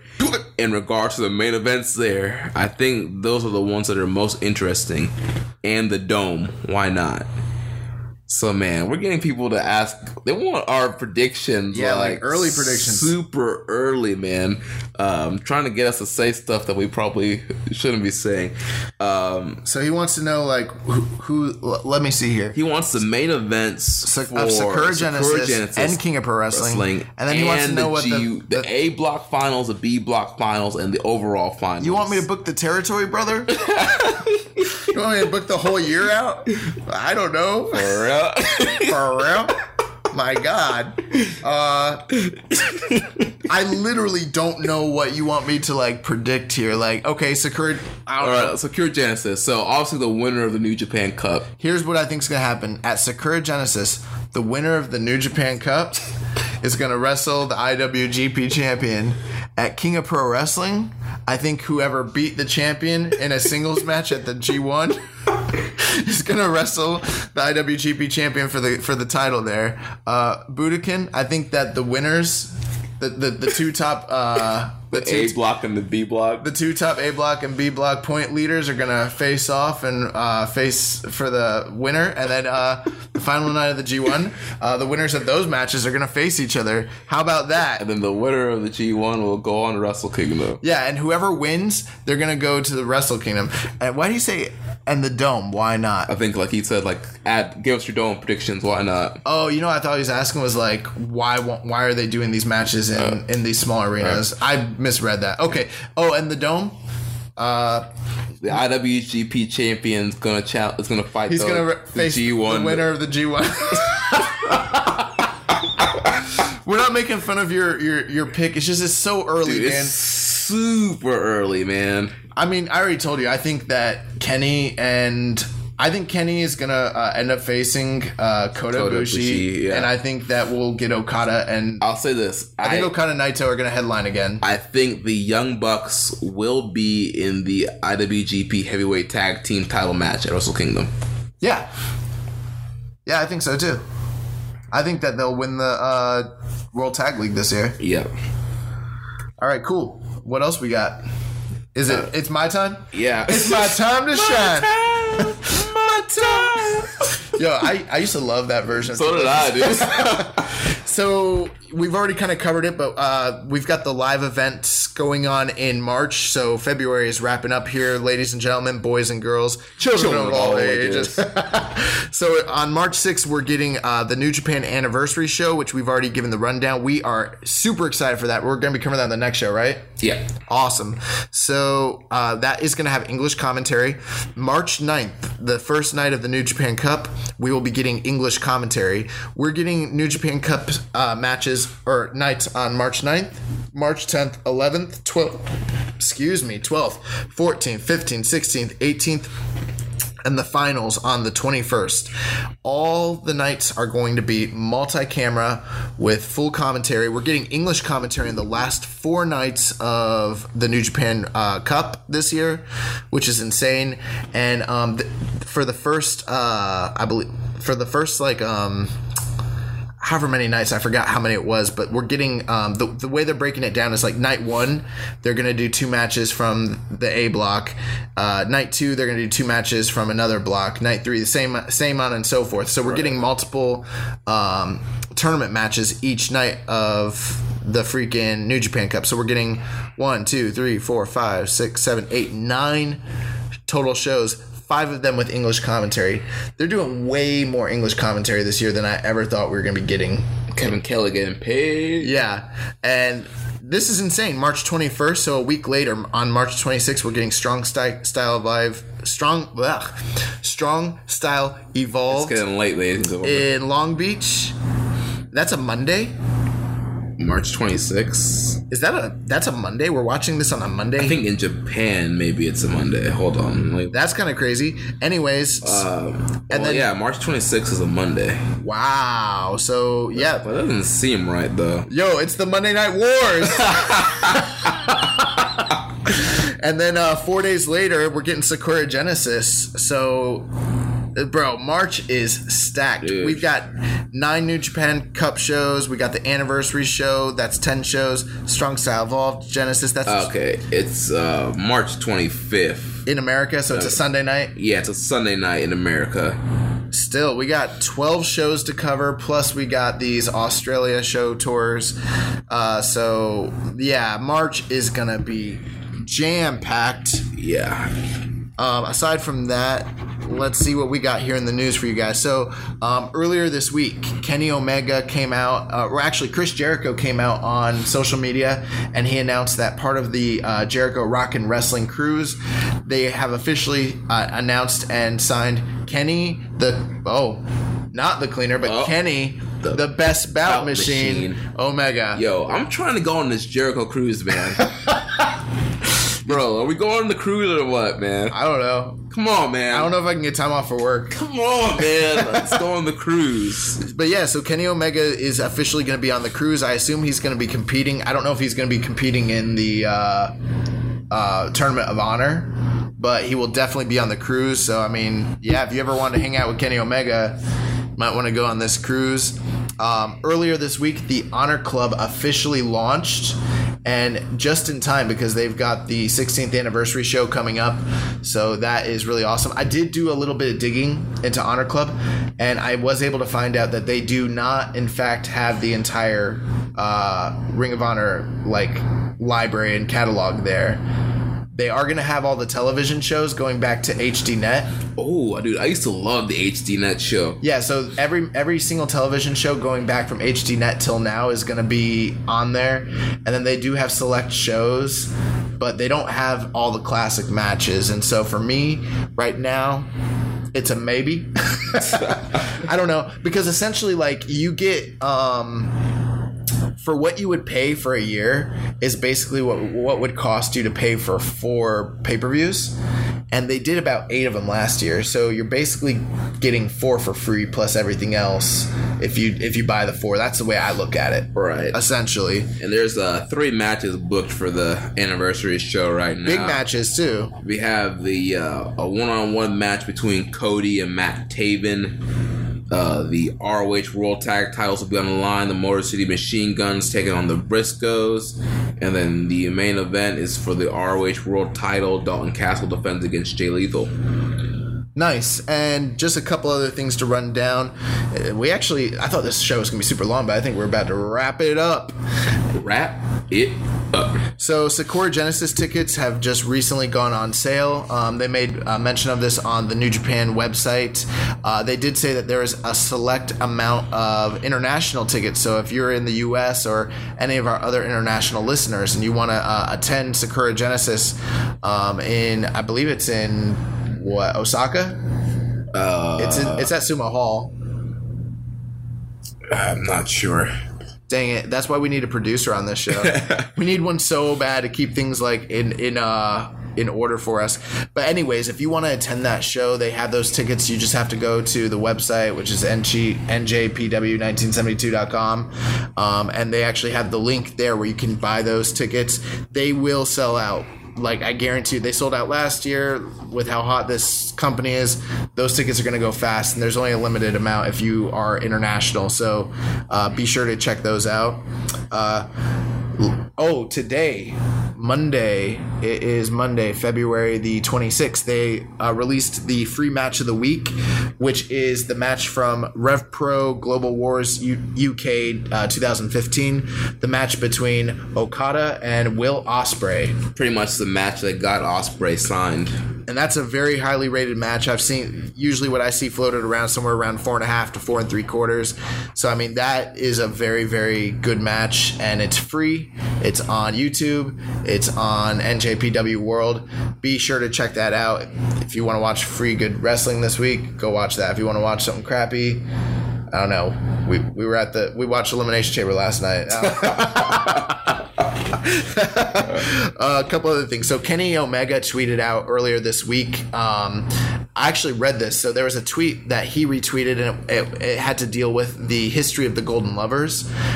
Someone did an in-depth, thorough analysis of their entire history, kind of running down like from the genesis of the meeting to the feuds that they had to their breakup, leading up to their reunion. If you want to understand like the Japanese backstory and what this is all about, because maybe some of you are just like, hey, I like Kenny, hey, I like Kota, but what's the deal? They used to tag, that's all you know.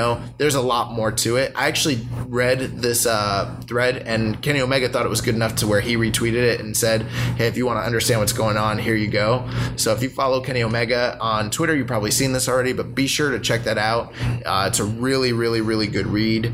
Another thing, Kenny Omega is no longer going under the name The Cleaner. That's right, the Best Bout Machine. Yeah, so I don't like this name.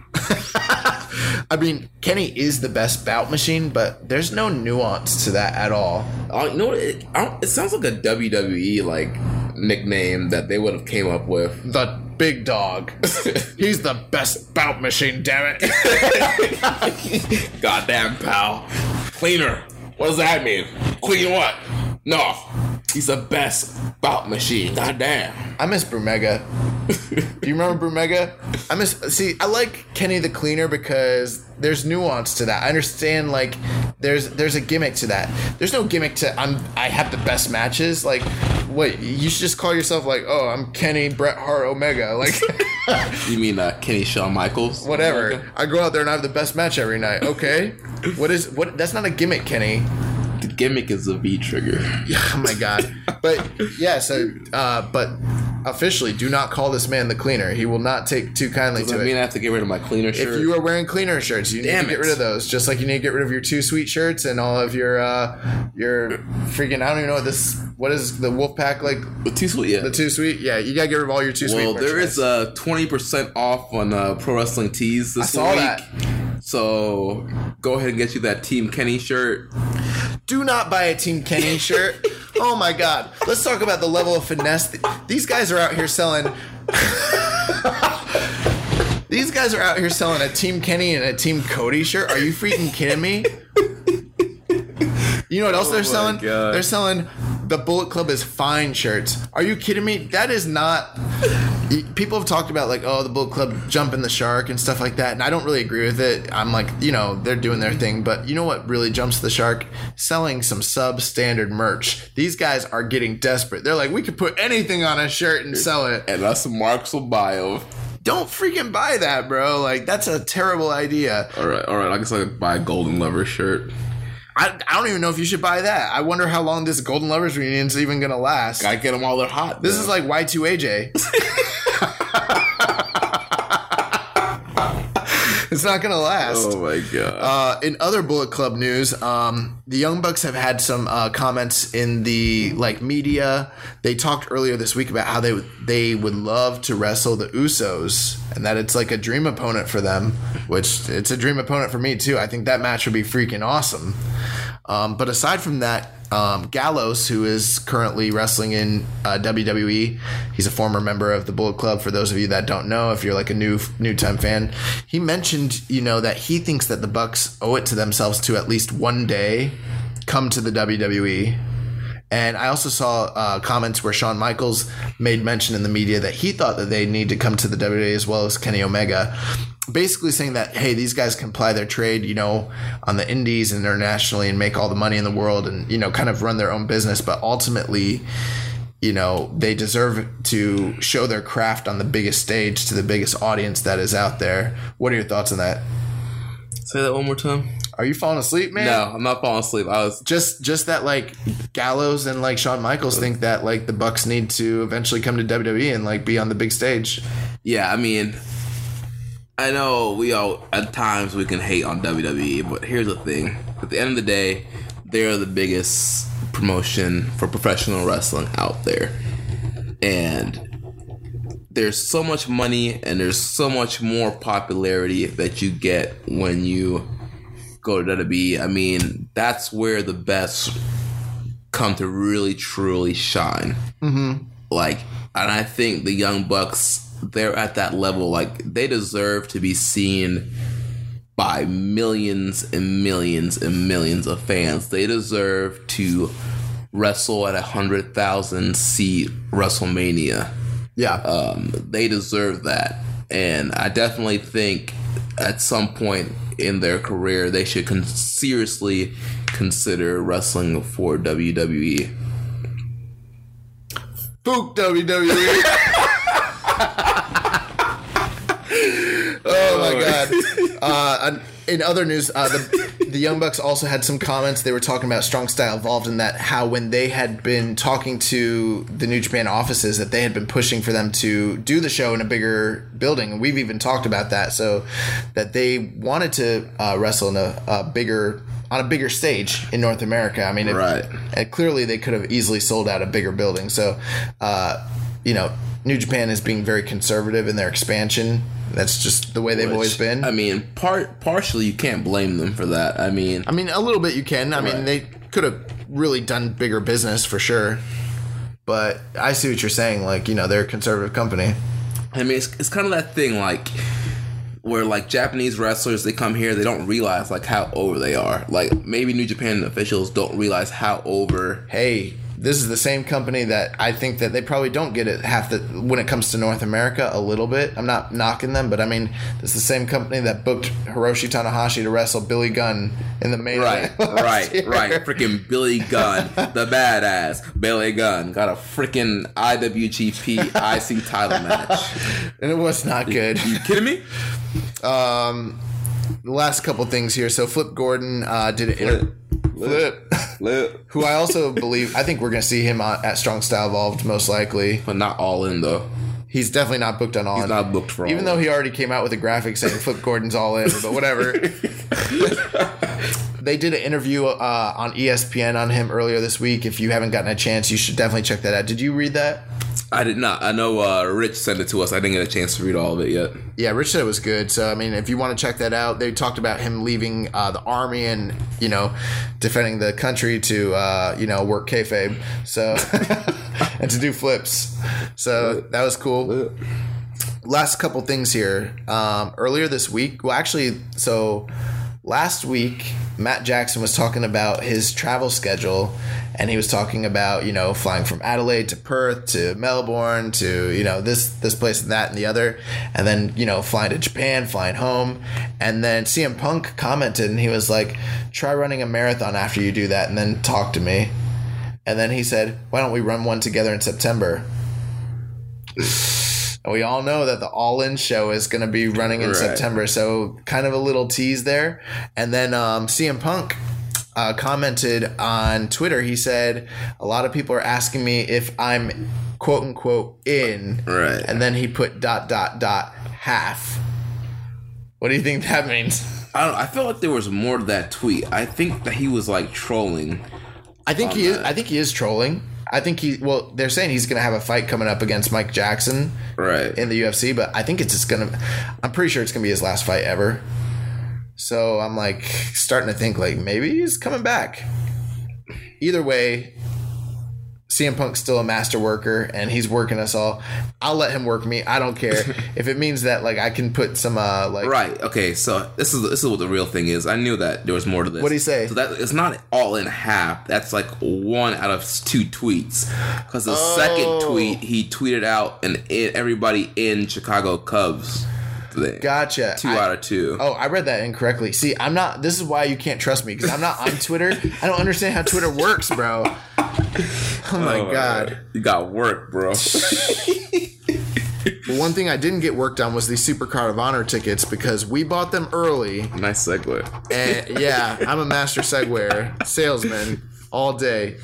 Anyway, so we're gonna be at the. And in other news, if you guys are fans of this show, we are 5 weeks away from WrestleMania weekend, and me and the shooter, Jeremy Donovan, we are going to be in New Orleans. We are going to be catching all the best shows that all the New Japan talent is going to be at. Right, we're going to be at the WrestleCon Super Show. We're going to be at Rev Pro, WWN Super Show, Supercard of Honor.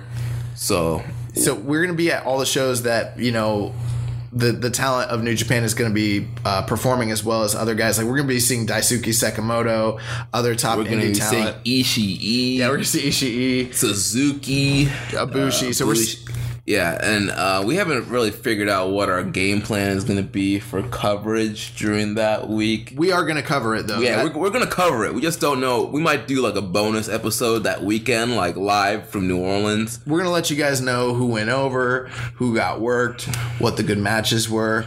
We're going to tell you, we might even meet and rub elbows with a couple of the stars. Yeah, I'm bringing my portable recorder. Hopefully we can like get a little... I'm interviews in. Not me. I'm going out there. I'm like, hey guys, you want to go get drinks? We're gonna do hot like sake bombs. Like it's gonna be crazy.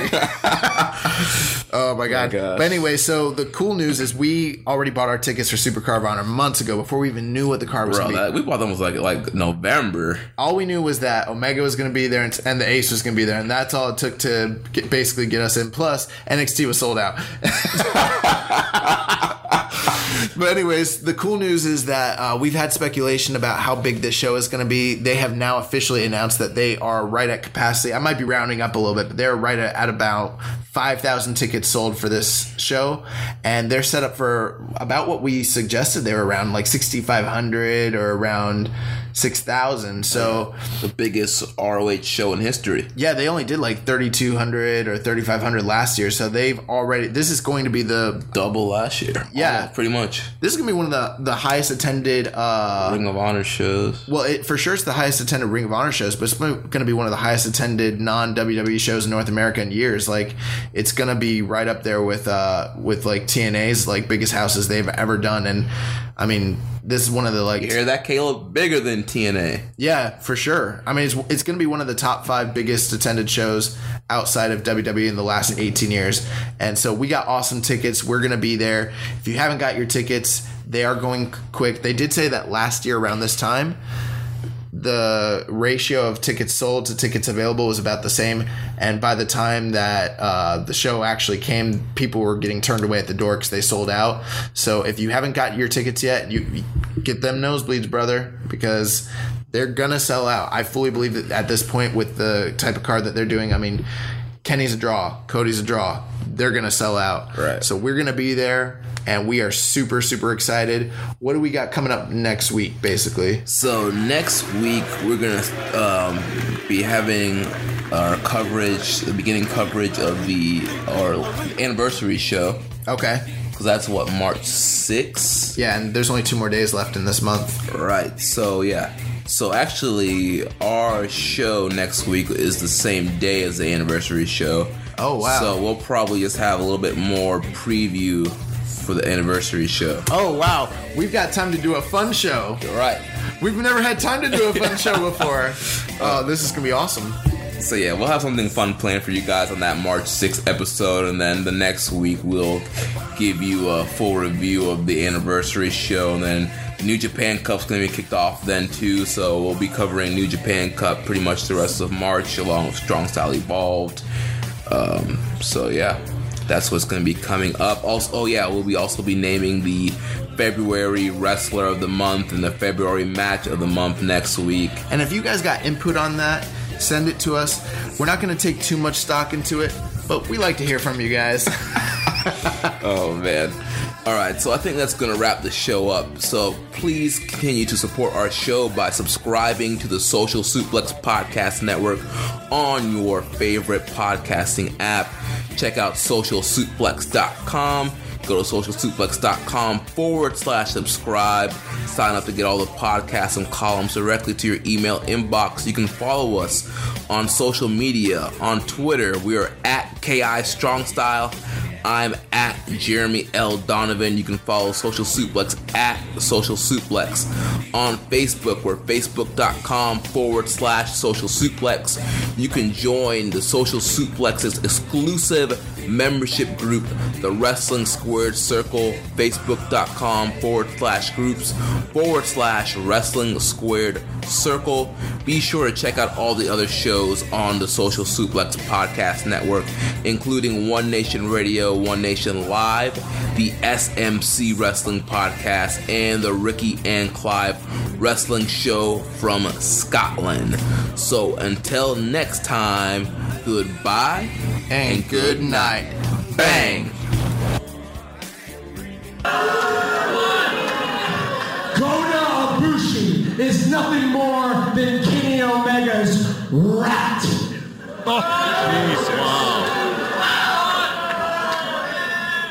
We have a say on being the elite. Bullet Club is fine. And I'll add one more thing. Bullet Club is mine. Enjoy all your favorite sports like never before at BetMGM. Sign up using code OLDLINE and receive up to $1,500 back in bonus bets if you don't win your first bet. When you register with BetMGM, you'll get instant access to a variety of parlay selection features, live betting options, and the best daily promotions in the business. And with BetMGM at your fingertips, every play and every game matters more than ever. Remember to use code OLDLINE and receive up to $1,500 back in bonus bets if you don't win your first bet. BetMGM and GameSense remind you to play responsibly. See BetMGM.com for terms. 21 plus only. Maryland only. New customer offer. Subject to eligibility requirements. Rewards are non-withdrawable bonus bets that expire in 7 days. Please play responsibly. For help, visit mdgamblinghelp.org or call 1-800-GAMBLER in partnership with MGM National Harbor. Promotional offer not available in Washington, D.C.